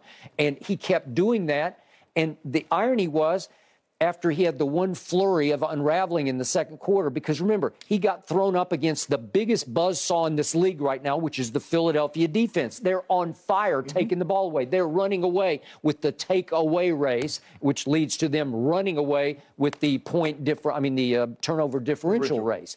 And yet, once Cooper Rush heaved a sigh and settled down late in the second quarter, if we could see the 2 throws, just quickly, just let me get this off my chest. The 2 throws at the end of the half could have cut it to 20-7. This is the first one, as we know, to Noah Brown. And he almost makes a circus catch. He just couldn't get a butt cheek down. And yet it was a nice throw that had a chance. And then we got the one this is to Michael Gallup, and he's open. And it looks like it's going to be a touchdown to me. And Bradbury drops out of his zone. I think he's playing zone and gets his fingertips on. Bradbury should have sunk more. I don't know why he took that step up because the linebacker had the back in the flat, so there was no reason. He should have picked that. Okay, so there was a moment when I thought it was a touchdown. But my point is, those are both from 12 yards out. If you hit either one of those plays, then it's 20-7, and you would be on your way to scoring 21 unanswered points because the first 2 drives of the second half, Cooper Rush engineered long drives with numerous completions to cut it to 20-17. Right. Okay, so my point is, okay, all he did was make throws. I don't know. And yet I'm not saying that he's better than Dak Prescott because clearly in a vacuum he's not. He just played better than Dak has been playing, which is why it's mind-blowing to me you could put Dak above Joe Burrow. Yeah. Okay. There are a lot of guys that he's placed above that I'm like, really? I don't know what you guys, what film you guys are watching. All right, now let's do Jalen Hurts. Going into this year, we both would have said, well, Dak's a much better thrower of the football. That's the only reason I picked the Cowboys, because I said Dak is a better thrower of the football than Jalen Hurts. Okay. But Jalen Hurts has played better than Dak Prescott this year. Jalen Hurts has worked his tail off on his throwing motion, on his delivery, on his anticipation. Yes. It's starting to look pretty good to me. Right. It's starting to look like big-time quarterback play. Mm-hmm. And we know he can operate the offense with his legs. Yes. And what happened when it got cut to 2017? What happened they had 3 straight third downs. He went and got him. He went and got him.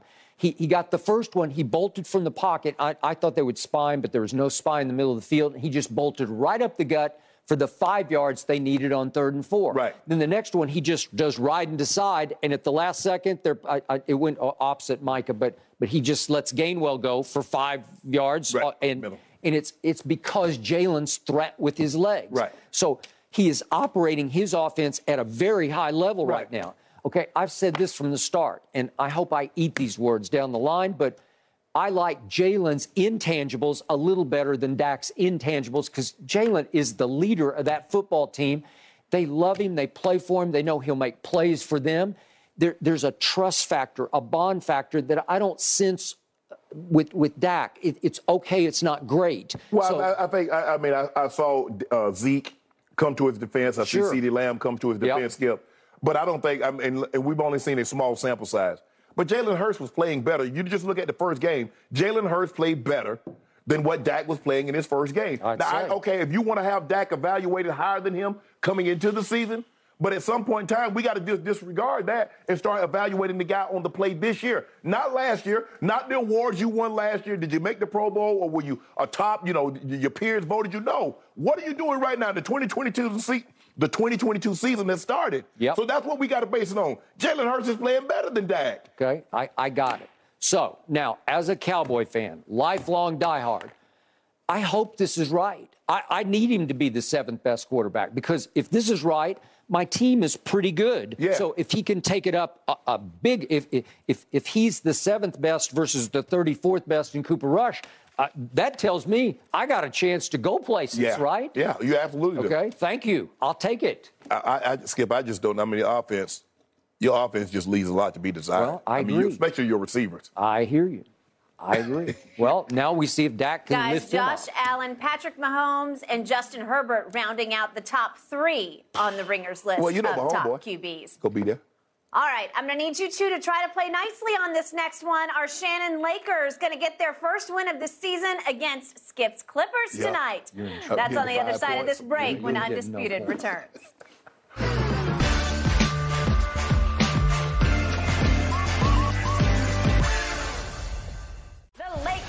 Play host technically to the Clippers. Of course, they're coming off that 123-109 loss to the Warriors. Meanwhile, the Clips are playing their first game of the season, and Kawhi Leonard makes his big return tonight. It's been over a year since he tore his ACL in the 2021 playoffs. His squad, a 5.5-point favorite this evening, according to Fox Bet Sportsbook. Shannon, who wins? Man, Skip, look, this is all a hard pick. Because I am really not. I'm taking the Lakers, but against my better judgment. My better judgment says I should take the Clippers. You've been talking big and bad about your Lakers against the Clippers. Yeah, but. Huh? Oh, so now the moment of truth comes and you're starting to waffle. The Clippers, man. The Clippers, I don't know. They just get up. If they had to play the Lakers, they win the championship. Every night? They get up for the Lakers, and they've beaten the Lakers like 20-something times, I believe, in 22, 23 meetings. Look, the Lakers are going to have to play. I'm just hoping we can get 75, 80 points from our big two. Did we get some timely shooting? I believe Kawhi is going to be on a minutes restriction tonight. I don't think he plays 30, 35 minutes tonight, opening night. I think he plays something like 25 minutes. But the thing is, PG goes off against the Lakers. I think he still holds that against them. Y'all should have traded for me. Don't think I was going to come here in free agency. Trade for me to show me that y'all really want me because he gets up to play these guys. So for me, I'm gonna say the big two gives me 75 to 80. We get some timely shooting. I think Kendrick Nunn gives us another 18, 20. And the Lakers win 116 to 112. To 112. Yeah. The Lakers are going to score 116. We sure? What part about that? Didn't I just give you the numbers? I'm just reiterating. You said 116 against a very good defensive team that is very deep. The one glaring weakness I saw the other night at Golden State, and you do have a leg up because you got to play a real game before we got to play a real game. But the one glaring weakness I saw was I couldn't see much off the bench. I kept waiting for the shock troops to come in, and they were shockingly non-existent. Yeah, we bad in that. You're a little shaky. Okay, so my starters are the true king of L.A., Kawhi Leonard, who's finally back, Paul George, Reggie Jackson, Marcus Morris, and Big Zoo. And then off my bench come John Wall, Norman Powell, Luke Kennard, Nicholas Batum, Robert Covington, and Terrence Mann. I'm good because I kind of like my next 6 as much as I like sort of my first 5. Okay. Because they're pretty good. Goat gonna get his. Goat will get his. Who gonna guard AD? Big Zoo. Oh, Big Zoo gonna get it. You think so? We're gonna give him that work. I don't know. AD I need AD to have 30 and 14.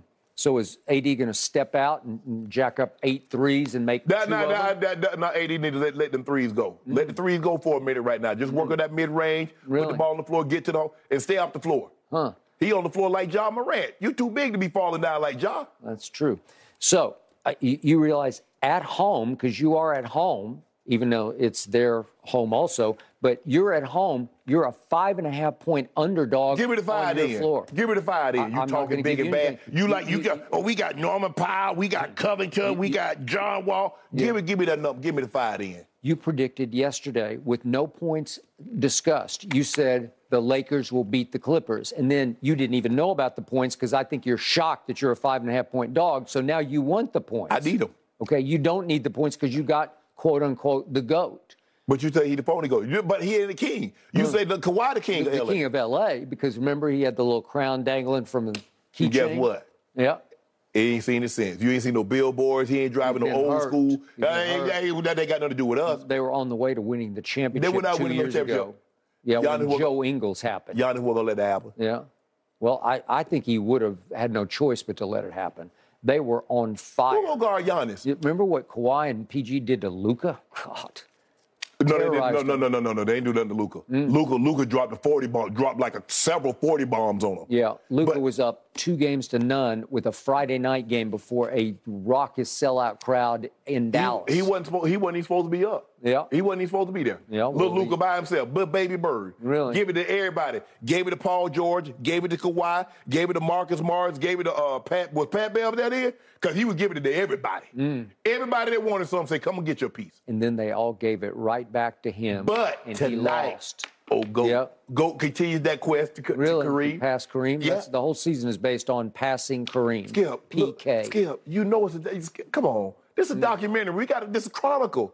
It's been almost 40 years. Yeah. I didn't think I was going to see somebody break this record. No. You understand how long you got to play and to play great. Basically, somebody else got to come along to break the record. You got to play 20 years and average at least 25. I get it. Good luck. So the point is the Lakers, who used to be Showtime, are now Side Showtime, thanks to the phony GOAT passing Kareem. What would you mean? That's it. Why you upset? Side Showtime. Why you upset about that? I mean, the whole season's built around him passing Kareem. That's all you got. That's not what our season is built around. It just so happens that's in there.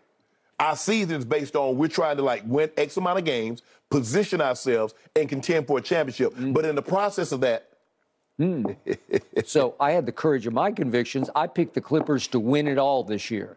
So now it's time for you to have the courage of yours and straight up pick the Lakers on their home floor to beat the Clippers, who live in the basement, straight up. No points for 2 cases.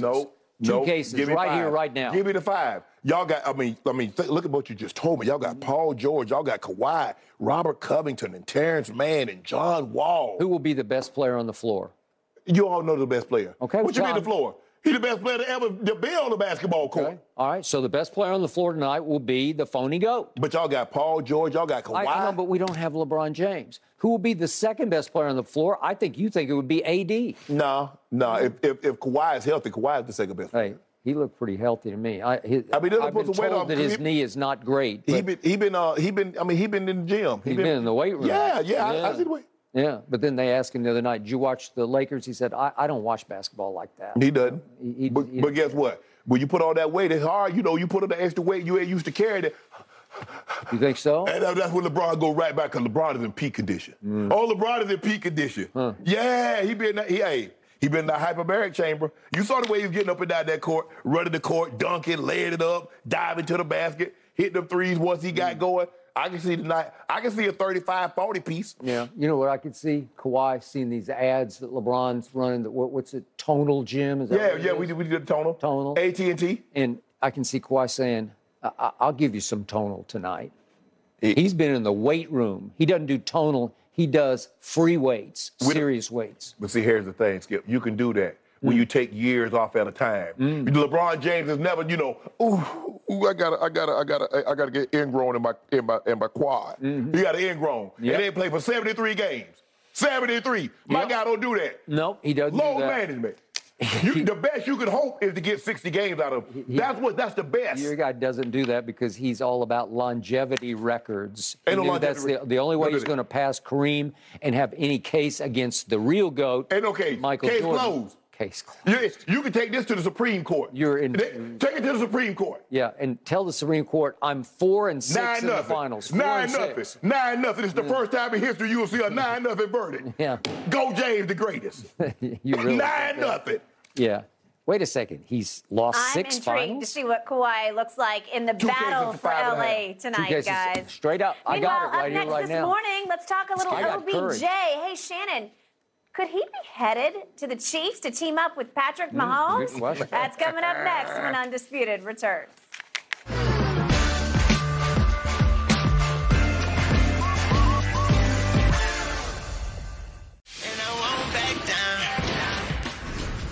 Travis Kelce hinting at Kansas City being the landing spot for Odell Beckham Jr. after the team reportedly restructured Kelce's contract to free up just under $3.5 million in salary cap space. Kelce says he hopes it was a move to acquire OBJ. I love the OBJ watch that's going on right now. Shannon, can you see Odell signing with the Chiefs? Okay, well, I had a little, inside on this right here. I like this. I think Buffalo and Kansas City actually makes the most sense. I know, Skip, they're not ideal. They're not L.A. They're not New York. No. But I think the thing is he might be a little sour because the Rams are struggling. They're struggling, and it doesn't look like a foregone conclusion. I believe Kansas City and Buffalo makes the most sense. Playing with Patrick Mahomes would be very, very appealing. I believe he can step in and be the number 2 receiver behind Kelce right now. 3, he'd go to Buffalo. He's going to be 3. Gabe Davis and Stephon Diggs. Stephon Diggs, obviously, the number 1. Gabe Davis is a great, great number 2. Juju has 27 receptions, 370 yards, 1 touchdown. MVS, Valdez-Scantling has 19 receptions, 258. Sky Moore, 6 for 100 and 1 touchdown. Yeah, OBJ comes in. Now, I don't think their Super Bowl hopes is dependent on OBJ.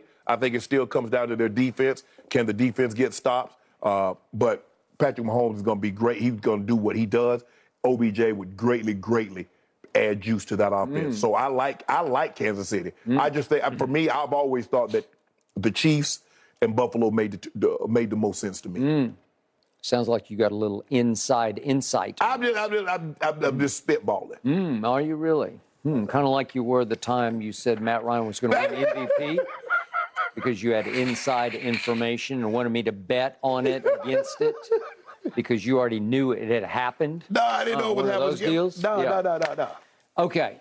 I say there is no way Odell goes to Kansas City.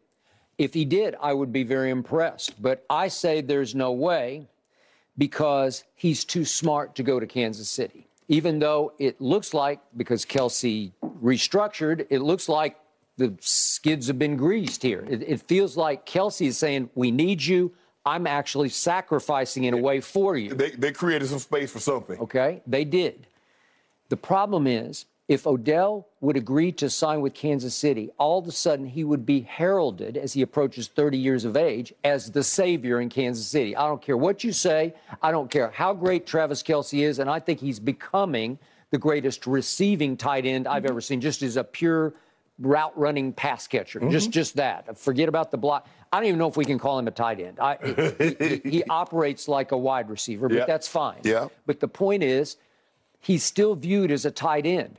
Yeah. They still have a gaping hole left by the most dangerous and explosive wide receiver there is on this planet. Yeah. And all of a sudden, Odell would be thrust into the lurch of, wait a second, you're the new Tyreek, really? What they should have done, they should have signed Deshaun Jackson. Okay. Well, that would have helped. I agree. Because he can still run and get that. But nobody would look at Deshaun as the new Tyreek. I'm just saying, but he would have given that deep threat. That Tyreek, obviously Tyreek is Tyreek, and he's on pace to break Calvin Johnson's. I'll get close to Calvin Johnson. He has over 700 yards in 6 games. Okay. So he cooking. Okay, I get all that, but right now Odell's profile, his aura, his mystique are greater than he's able to live up to after he's had 2 ACLs on the same knee. Right. He's had, to my count, I think he's had 4 surgeries over the last. But I think bionic now. Okay. Well, is it? Is it? You're going to get it all the way back? And the hand's still there. The hand's still great. They'll be there when he's 70. Okay, I got it. Okay, can he be Tyreek? I think in his heart of hearts. No. Ain't nobody else can be Tyreek but Tyreek. Okay, well, he would be expected to be. No. But he's a totally different receiver than Tyreek. He's not going to be. No, he's going to be consistent. He can run the out cut. He can run the in cuts. He got better hands than Valdez-Scantling. He's more consistent than Juju. Juju is good at the slot. Juju makes some plays here and there, and he's getting better and better week after week. But Yo, no. Hey, OBJ coming to that thing? Yeah, but OBJ sitting back saying, I don't want that kind of heat. Yeah, I don't want that kind of expectation. That's what you want. Well, this is smoke that would suffocate you. No, oh no. Can he live up to this? Sure he could. He could not. See, Buffalo made sense for me because it's clear-cut Stephon, and it's real clear-cut that Gabriel Davis has become the 1A. Yeah. So now you're behind two guys, and that's a pretty sweet spot. That's more like he stepped into with the Rams. Well, no, and then what happened? And then Robert Woods goes down, and he's number 2 behind Cooper Kupp. On the day he arrived, Robert Woods right, went down and on Friday. So now he comes in, he'd be number 2 behind Kelce. Okay, but I think he loved his spot behind Cooper Kupp because Cooper Kupp gets all the attention. He was revolutionizing statistics for wide receivers last year, and Matt Stafford was totally Cooper Kupp-centric and conscious. And Odell got to just play over here in the shadows. And when they got single covered, as he did every day, he never got double covered one time. Right. And once the playoffs hit, they were tripling Cooper Kupp. And all of a sudden, Odell was starting to get loose a little bit. How did he look? He looked better and better. I'll give you that. Remember what he did to Tampa? Mm-hmm. You remember? Yep. Remember like yesterday? Yep. I don't think he terrorized them. Oh, really? Yeah, and if there hadn't been a blown blitz at the end of the game, Tampa advances. And then, I know I should have put. I told them I was at an appearance on Super Bowl Sunday. They're like, "Who do you think?" I said, "OBJ." I said, "Whatever money you got, put OBJ gonna score the first touchdown." Really? You said that? I said that. Well, you shouldn't even be sitting in that seat right now because you should be so rich. You don't need this job. I was scared. Huh? I was telling people what to do with their money. I ain't put none of my money down on them. Really? No. Okay. Absolutely not. Okay. So you didn't have the courage of your conviction. That's okay. Yeah, see, courage of my conviction, being wrong is one thing. Being wrong with my money is something entirely different. And I'm going to say this one last time about Odell Beckham Jr. At this stage and age, after all he's been through, he has a home in Beverly Hills. I think it's in the Hollywood Hills, actually. Yeah, Hills. And the point is, that's where he wants to be. He can come back. He's got a new child. He wants to live in La La Land. And guess what He's made for Hollywood. And guess what? They can't blame. The best part about this, that Odell has been away, is that they can't blame him for Baker transgression. Nope, they cannot. Because all I heard it was about OBJ. He loved OBJ so much. Now look at him. Mm-hmm. I kept telling you. Yep. And now Sam Darnold about to come back and get the job back, just like I predicted. Yeah, like you predicted. I predicted I don't think you predicted any of that. I told you what was happening. I wouldn't wish that job right now on anybody. Well, I'm just trying to figure out why Baker ain't hold on to that job. Well, that team went to hell. And what you mean that team? Yeah. He led that team. Is the coach there anymore? No. Hey, is Robbie Anderson there? The coach. Is C-Mac going to be there? The coach. Is DJ Moore going to be there? I told him it's just a matter of time. Once you sign Baker Mayfield, I said, yeah, you already filling out your pink slip. How many games do you think Sam Darnold's going to win for that team? Want to bet on it right now? I mean, he win 5 games? Baker couldn't win 5. No. Should have won the first. No, he should have. He did exactly what I thought he was going to do. He got Skip, robbed. if you don't mind me asking, where are the Carolina Panthers in the power ranking? They're 32nd, where they were the whole offseason. That is what you told me they're going to be when they got Baker. Okay. So back to Odell Beckham Jr. I'm on the record. He will be a Ram before this is over. He's trying to negotiate, and they're just laughing at him. That's what they're doing. They're laughing. They know he will crawl back to L.A. and take whatever they give him. You don't want my homeboy to have that. I don't care if he has him. It wouldn't bother me one bit. Because you do realize that he went down to Tampa and beat Brady without him. Mm-hmm. Okay. So why does he even need him? We don't. Okay. Well, we do. Yeah, I think he'd be a non-factor. Oh, no. OBJ too good to be a non-factor. There's no such thing. No. He'd be another Valdez Scantling. Stop it. Odell Valdez Scantling. Stop it. Hold on. But you wanted him in Tampa. Well, they don't have anybody. They do. They got Godwin and they got Mike Evans. Yeah, and who gets deep on that team? Well, Mike can trick them every once in a while. Can your quarterback still get it? Yeah, he can throw it. He can throw it 70 in the air. Whatever. Like 70, if it's on a plane. Okay. So I need you on record. Odell is going to be a Chief? No, I'm not saying that. I believe it's Buffalo or Kansas City. You think it's going to be the Raiders? The Rams. Rams. Yeah. No doubt. No doubt. Okay. He is made for either Hollywood or the Big Apple, and right now it's Hollywood. He's made for The Midwest. He's too smart to Man, go to Kansas City. all that barbecue out there, Odell like barbecue. Yeah, he just doesn't want the smoke off the barbecue. If he's from the New Orleans and he eat all that good jambalaya and gumbo and etouffee and boudin. Shannon, he's too smart for this. All of a sudden, even Shannon Sharp would be over there saying, he's the savior. No. He's going to take it up a whole nother level. The savior's already there. Really? He went 15, 0-1-5. Really? The guy who lost at Indy? 1-5. Huh, interesting. The guy that lost at Pittsburgh, minus their 5 top defensive players, and with Mitchell Trubisky, a Trisket or Taskett. Wait, the guy who couldn't even beat Buffalo at home? Pickett. That guy? Kenny Pickett. Wait, the guy who threw 2 interceptions to lose the Buffalo game? That guy? Man, y'all Maybe lost. he needs Odell. Y'all lost to Green Bay. Huh. It was like y'all lost to Green Bay. Yep, we did. Scored 12 little measly points. With little Scotty Miller. And then Scotty Miller. I guess he need to yell at somebody else. Yeah. What he need to do is go look in the mirror. Yeah. Come on. You're so much better than what you're playing. I need him to do that in the mirror. Yeah. You're so much better. Come on. Let's go, guys.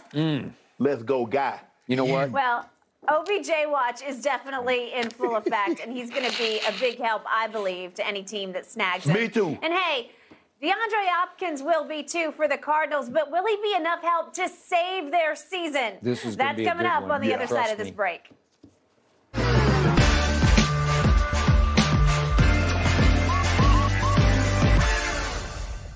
All right, so DeAndre Hopkins returns to the Cardinals this week after a 6-game suspension for violating the NFL's performance-enhancing drug policy.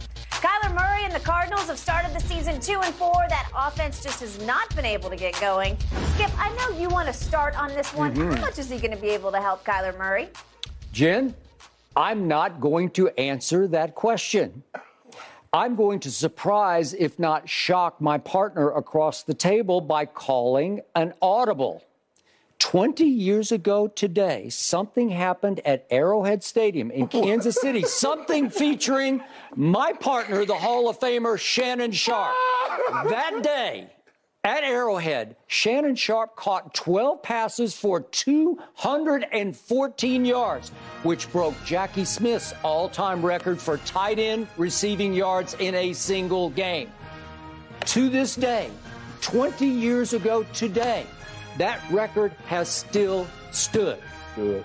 I don't know for how much longer because these guys are getting closer and closer every single year. So my first question to you, Mr. Sharp, is how surprised are you that record has stood this test of 20 years' time?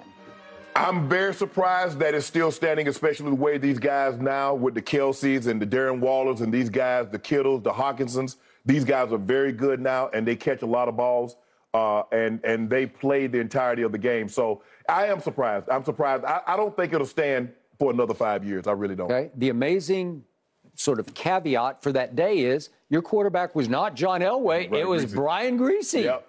Really? Yep. Brian Griese. Brian Griese. And yet, could we see what happened because the first ball that you caught of magnitude went for 82 yards and tied the score at 13? Counter Could pass. we see this, I never please? forget called counter pass. Okay. And I was like, 82, and you were off to the races. Put that thing in the end zone. Man, stop running.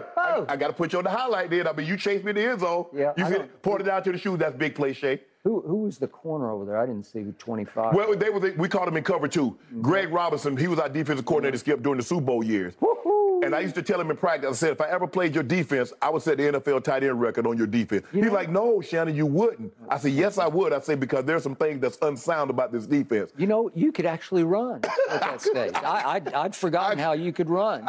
I could. I was about 225 pounds there, Skip. Okay. And then there was later a 28-yarder that actually cut the Chiefs' lead down to 34-27. If we could see the 28-yarder, please.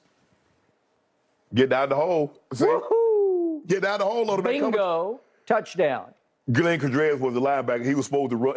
Are you trying to pull a Sharpie out of your No. I had to pull him back and let him see. Big play, Shay again. Did that to y'all again. I kept telling you. What was your little celebration? What were you doing? Well, no, I had my big play Shay on the tongue of my shoes. Oh, so you're showing a big play. Well, you had to tape it up. The NFL was finding me $5,000 every time I went out there with that. And I had to cover, because I had 3 colors on my shoes. I had orange, blue, and white. So you could only have 2 colors on your shoes. The NFL was finding me $5,000. So what did you do after the touchdown? You took the tape take the tape off. And then I put the tape right back on. Okay, so you just showed the world big play Shane? Yeah, that's all I did, Skip. That's all I did.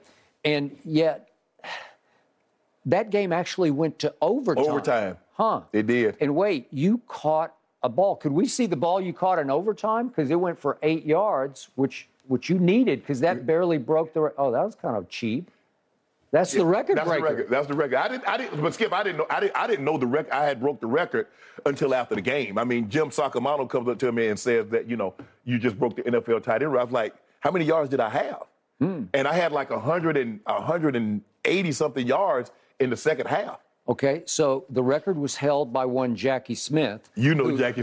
I know Jackie Smith because he victimized me in the Super Bowl when he came late in his career. He was a really good guy, too. Yeah. But he came late in his career, and Roger Staubach threw him a little puff ball because he was so wide open, and he just couldn't hold on to it. Yeah. But the point is, Jackie Smith played for my favorite team growing up because it was the only game we could get in Oklahoma City because it was the St. Louis Cardinals before they became the Arizona Cardinals.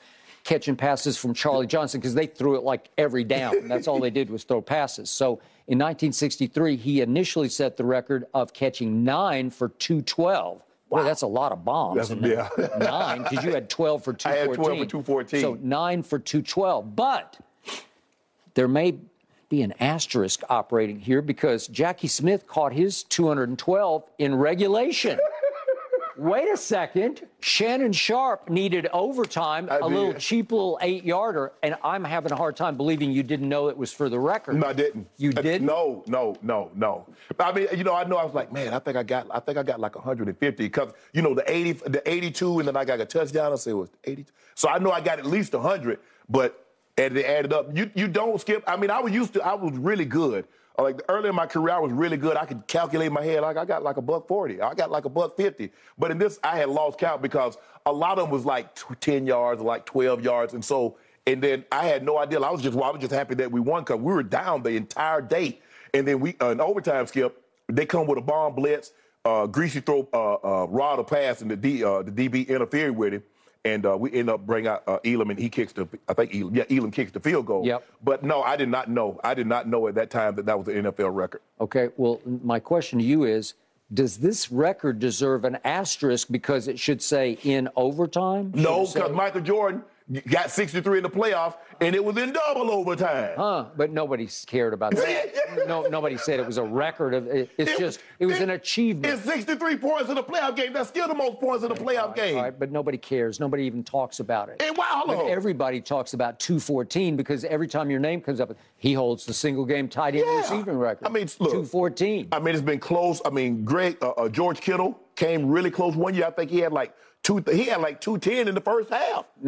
And he didn't break it. Waller had like over 200 a couple of years ago. It's going to go down. I don't think it'll last another 5 years. But hey, it was fun. I had it. It is what it is. Okay, so you don't feel any shame about you had to get the little cheap 8-yard in overtime. Yeah, I'm just a little small guy from Glenville, 7th round draft pick. I wasn't supposed to have I wasn't supposed to have any records. I had them all. 225 pounds. I was 225 there. I weighed in 225 that week. Cowboys timed you in 4.8 in the 40, but you look faster than that. Yeah, I promise you. I did not run 4.8 for the Cowboys. Well, that's what the great John Wooden told me. He said on his own stopwatch, he was at your pro day, and he got you at 4.8. Maybe he was a little slow on the draw. I ran 4.8 in the 45. See, and that's what, just think about how many Super Bowls they would have had if they had selected me. Well, I don't know. Me and Jay Novacek? Yeah. We had Billy Joe Dupree. We were fine. I'm talking about I was with Novacek. Me and Jay was. Yeah. Jay was a couple years. He's pretty sweet, man. Yeah, he was really shifty. He wasn't that fast, but he understood angles and how to move. He could run.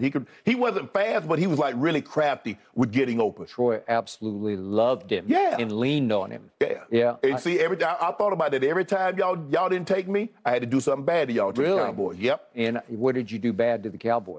2000. I went for over 100, I think 105 in 2000 the tub, and then 98 I had 2 touchdowns, 6 for 99. We had blowing y'all out, so Mike said, that's enough for you. That's enough. So how did you celebrate going home once you realized, thanks to your trainer, that you had set the all-time record? Nothing. Probably laughing and talking in the back of the plane. That was nothing. I was the NFL Player of the Week. I was obviously Player of the Game for the Broncos, but nothing. You didn't get into your... Celebrate what? Well, you didn't get into your Snoop stash? Oh, hell no. By the way, it's Snoop's birthday today. Happy Snoop birthday. Dogg, happy birthday. Bro. You're our guy. Yeah. But no, you, Skip, man. I had no idea. It's still great.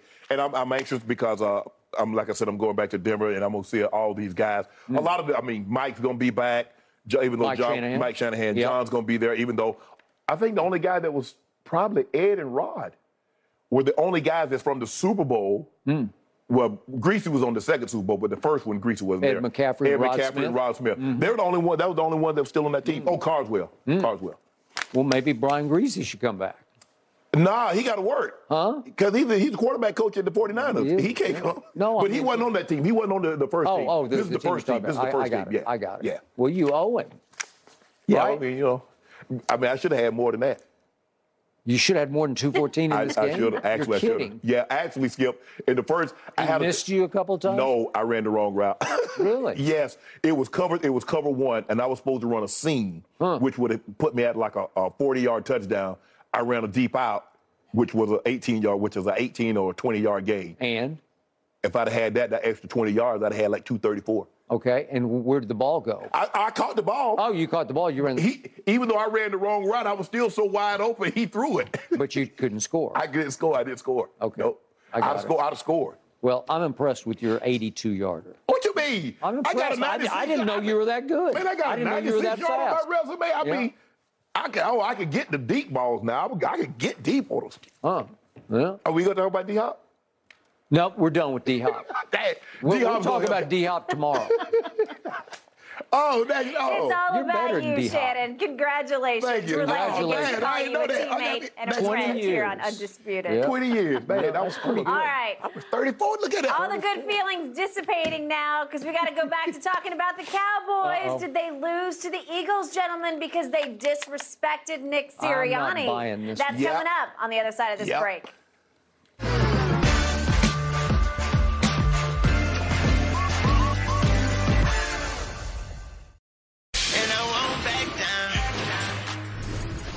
Brandon Graham, a veteran defensive end for Philly, says that Cowboy players trash-talking Nick Sirianni last year following that 51-26 win over the Eagles in January might have given him a little extra oomph.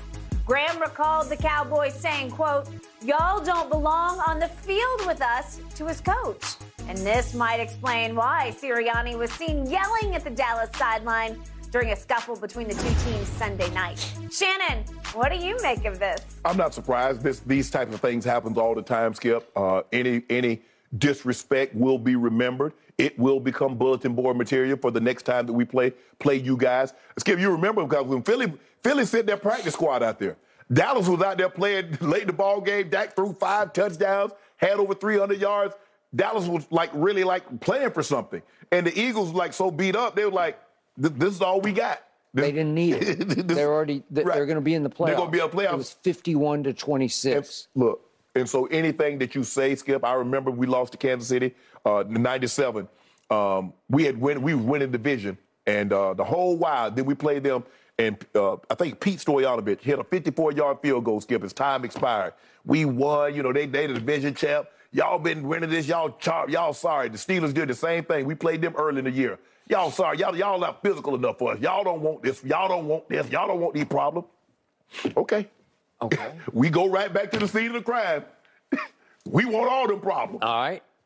Of course. That's what you're supposed to do. You remember everything someone said negative about you when you played them. Dallas, y'all did all that chirping. Okay, now Dallas is going to remember everything Philly said Sunday night. Okay, we go see now. Shannon Sharpe, I'm not buying 1 ounce of this. This sounds like revisionist history at best, and at worst, it sounds like Sirianni was just flat out fibbing on this one because he's got some showman in him. He's always sort of playing to the crowd, playing to the media crowd. Help me out here. Do you really think that the Dallas Cowboys went to, what do they call it now? The Lincoln Financial, the Link.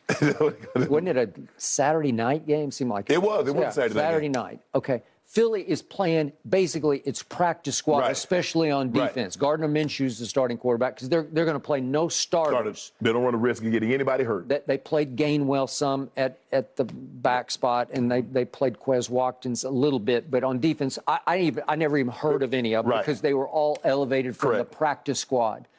Dak Prescott throws 5 touchdowns, as you mentioned, to break the franchise all-time touchdown pass record for a season. But it took 5 against a practice squad to do that. So you're telling me that somehow at the end of or near the end of the game, Cowboy players are running over and telling Nick Sirianni, you don't belong on the same field with us? That's how the Cowboys are. That's how y'all fans are. That's ridiculous. No, they don't belong in the same field because they're on the practice squad. You know how y'all Cowboys are. You know how y'all are. He's making this up. No. Baloney. And then somebody said, we the East? Okay. Well, we're more the East than they are the East, but still, it's not the moment that you would say that. I know, but why would you say it on a night like that? I think he's just phoning this up. Even though that's the case, I believe the Eagles on Sunday night had the better football team. Now, whatever motivation they had the way better football team that was way more ready to play.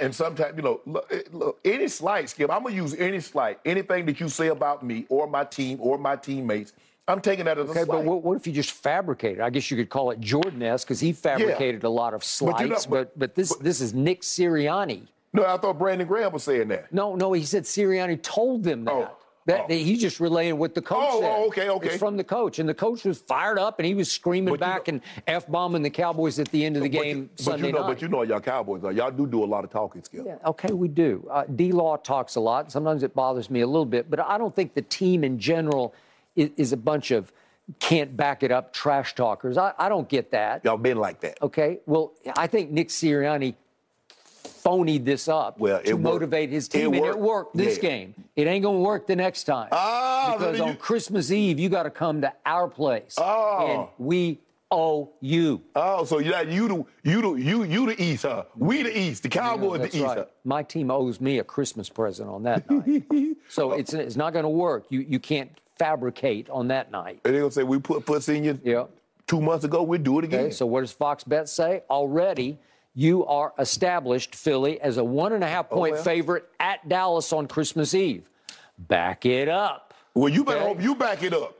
I'm fine with us. And by the way, we are favored in 8 of our last 11 games. That's pretty good. They're favored in all 11 of their remaining 11. Yeah.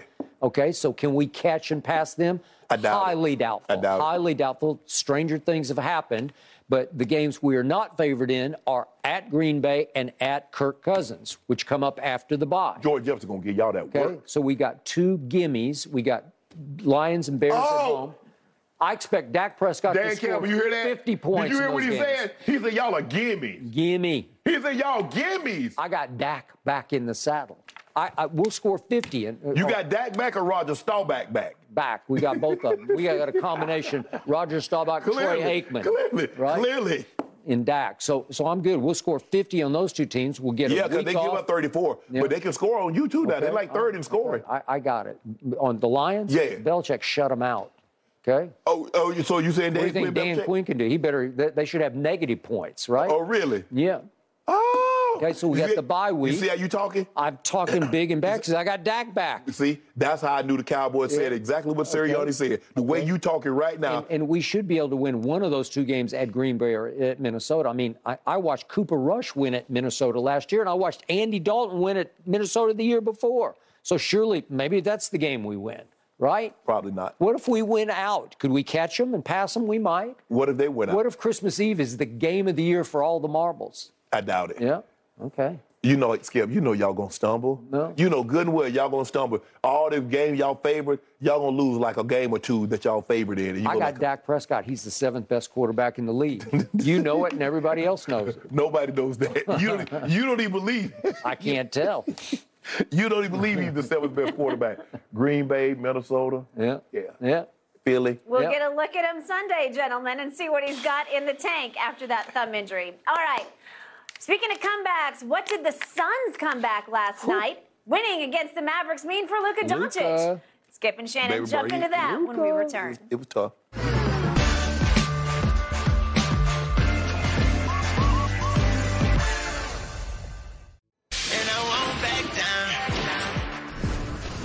For a minute last night, it sure looked like the Mavs were going to hand the Suns a similar loss to last season's Western Conference Game 7, leading by as much as 22 points. But then, Phoenix comes storming back to meet the Mavs 107-105. They outscored Dallas in the second half 62-43 to pull off the win. Luka had 35 points, 9 boards, and 6 assists, but was a game worst -12 in the fourth quarter. Shannon, how surprised are you that Luka just couldn't close the deal? Well, I was surprised. I thought they got a little careless with the basketball. They started, Christian Woods got hot and put them up, I think, 13, 15 points, and then all of a sudden they started coming down and jacking up willy-nilly shots. And the Suns caught fire. They started making shots. Devin Booker made a couple of shots. Cam Johnson made a couple of shots.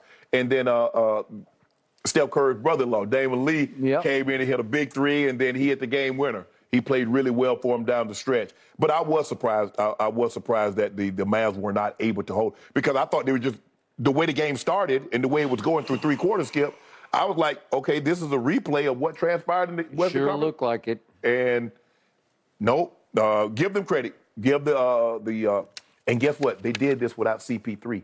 CP3 left with 6:41 left in the ball game. He did. And Monty Williams says, I'm going to ride with these guys. Mm-hmm. And clearly he didn't have it last night, Skip. I think he was 1 for 6 from the three-point line. He was not playing particularly well. Yep. And Monty made a decision. He's 1 for 6 from the field. From the field. Yep. Yeah, I think it's over from the three-point line, 0 for 2. Yep. And Monty Williams says, you know what? I'm going to ride these young guys. I'm going to ride these guys, and did. But I was surprised that the Mavs, as well as they played through three quarters, weren't able to close this thing out.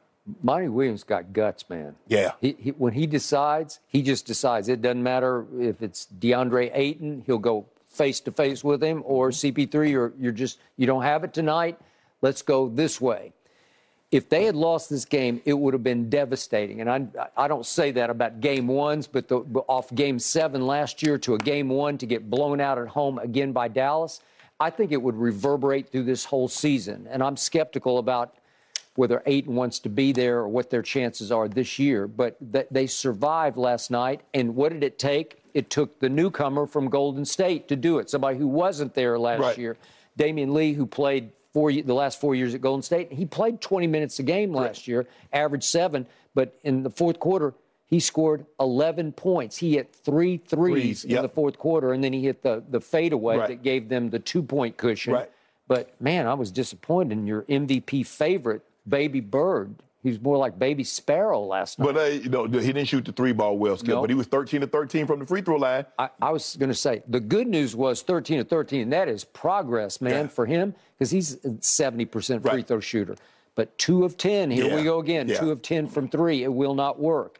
And he missed both his threes in the fourth quarter to be, as Jen pointed out, a game worse, -12 in the fourth quarter. But he did have a look at the end of the game to try to, this would have won the game. I think he wanted to pick, because he was motioning like, okay, come give me a screen, so I can get the smaller guy on. This ended up being a 34-foot shot. I think we have, maybe we don't have it yet, but this was to win the game. Right here. Yeah, here we go. This is to win the game, and it was short, but he just couldn't get enough on it. I think he couldn't create enough space quickly enough. I think he wanted to pick on somebody. Yeah. And that was for the win, because it was a 2-point game. 2-point game, yeah. So, are you still sold on him as the MVP? Oh, I didn't. I think I had Giannis as the MVP. Yeah. But Skip, he's a phenomenal player. You know that. You know he's the real deal. Yeah, I just don't like the 2 of 10, because that's who he is. But 2 of 10 from 3. But now you watch tomorrow night, he's probably going to be 6 of 10. Yeah, he is going to miss Jalen Brunson, who, by the way, almost propelled the Knicks to victory at Memphis. He was their driving force. But the Mavericks, they got Christian Wood and Tim Hardaway Jr. coming off the bench. Yep. So they're going to get quality production off the bench. We know Tim Hardaway Jr. can get hot from the three-point line, and Christian Wood, who's a 20-10 guy. Yeah, he scored 16 straight points in a 4-minute period. Yeah. So he will help them a lot.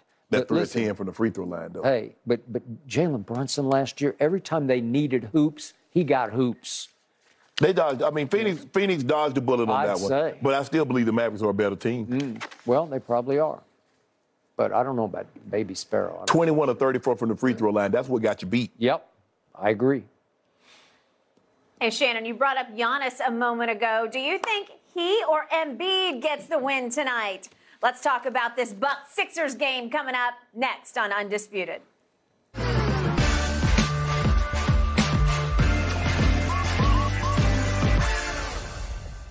Joel Embiid and the 76ers hosting Giannis and the Bucks tonight after coming off a season-opening loss to the Celtics Tuesday. The Bucks are without all-star Chris Middleton due to wrist surgery. Shannon, who wins tonight?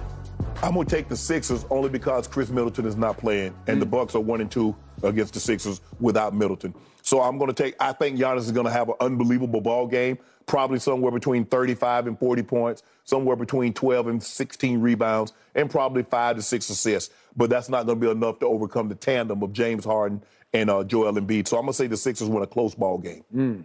I thought you loved Giannis. I thought he was invincible. Once they get Chris Middleton back, they're coming out of the East. I've got the Sixers coming out of the East, which is why I need the Sixers to win this game at home, in which they are favored by 4 points. It's almost like a must-win psychologically because the big three played pretty well at Boston, but they never really stayed in the game to me, and I was disappointed overall in the ball movement because it still looked like a bunch of solo acts to me. So at home, in the home opener, you need to rise and shine because your roster is completely healthy. They still don't have Connaughton, obviously Ingles, along with Chris Middleton. So you need to go ahead and show us tonight. So once they get those guys back, they're going to have shooting, they have inside out. Y'all in trouble. No, I don't think so because Embiid is better than your guy. Better than what? He's just better. He's more of a beast. Don't do that. Don't watch. do that. Giannis. Just watch. Greek. He'll put the number on him tonight. Big number. Yeah. He'll outplay him. Tonight. But when it matters the most, remember what he did to him last year? You remember last year when he went to Philly? Same thing he did. I just care about tonight. Okay. Give me 4 points and I take no. Chris Middleton, an integral part of what they do. No Guys, great show. Shannon, again, congrats on that record. That's it for us.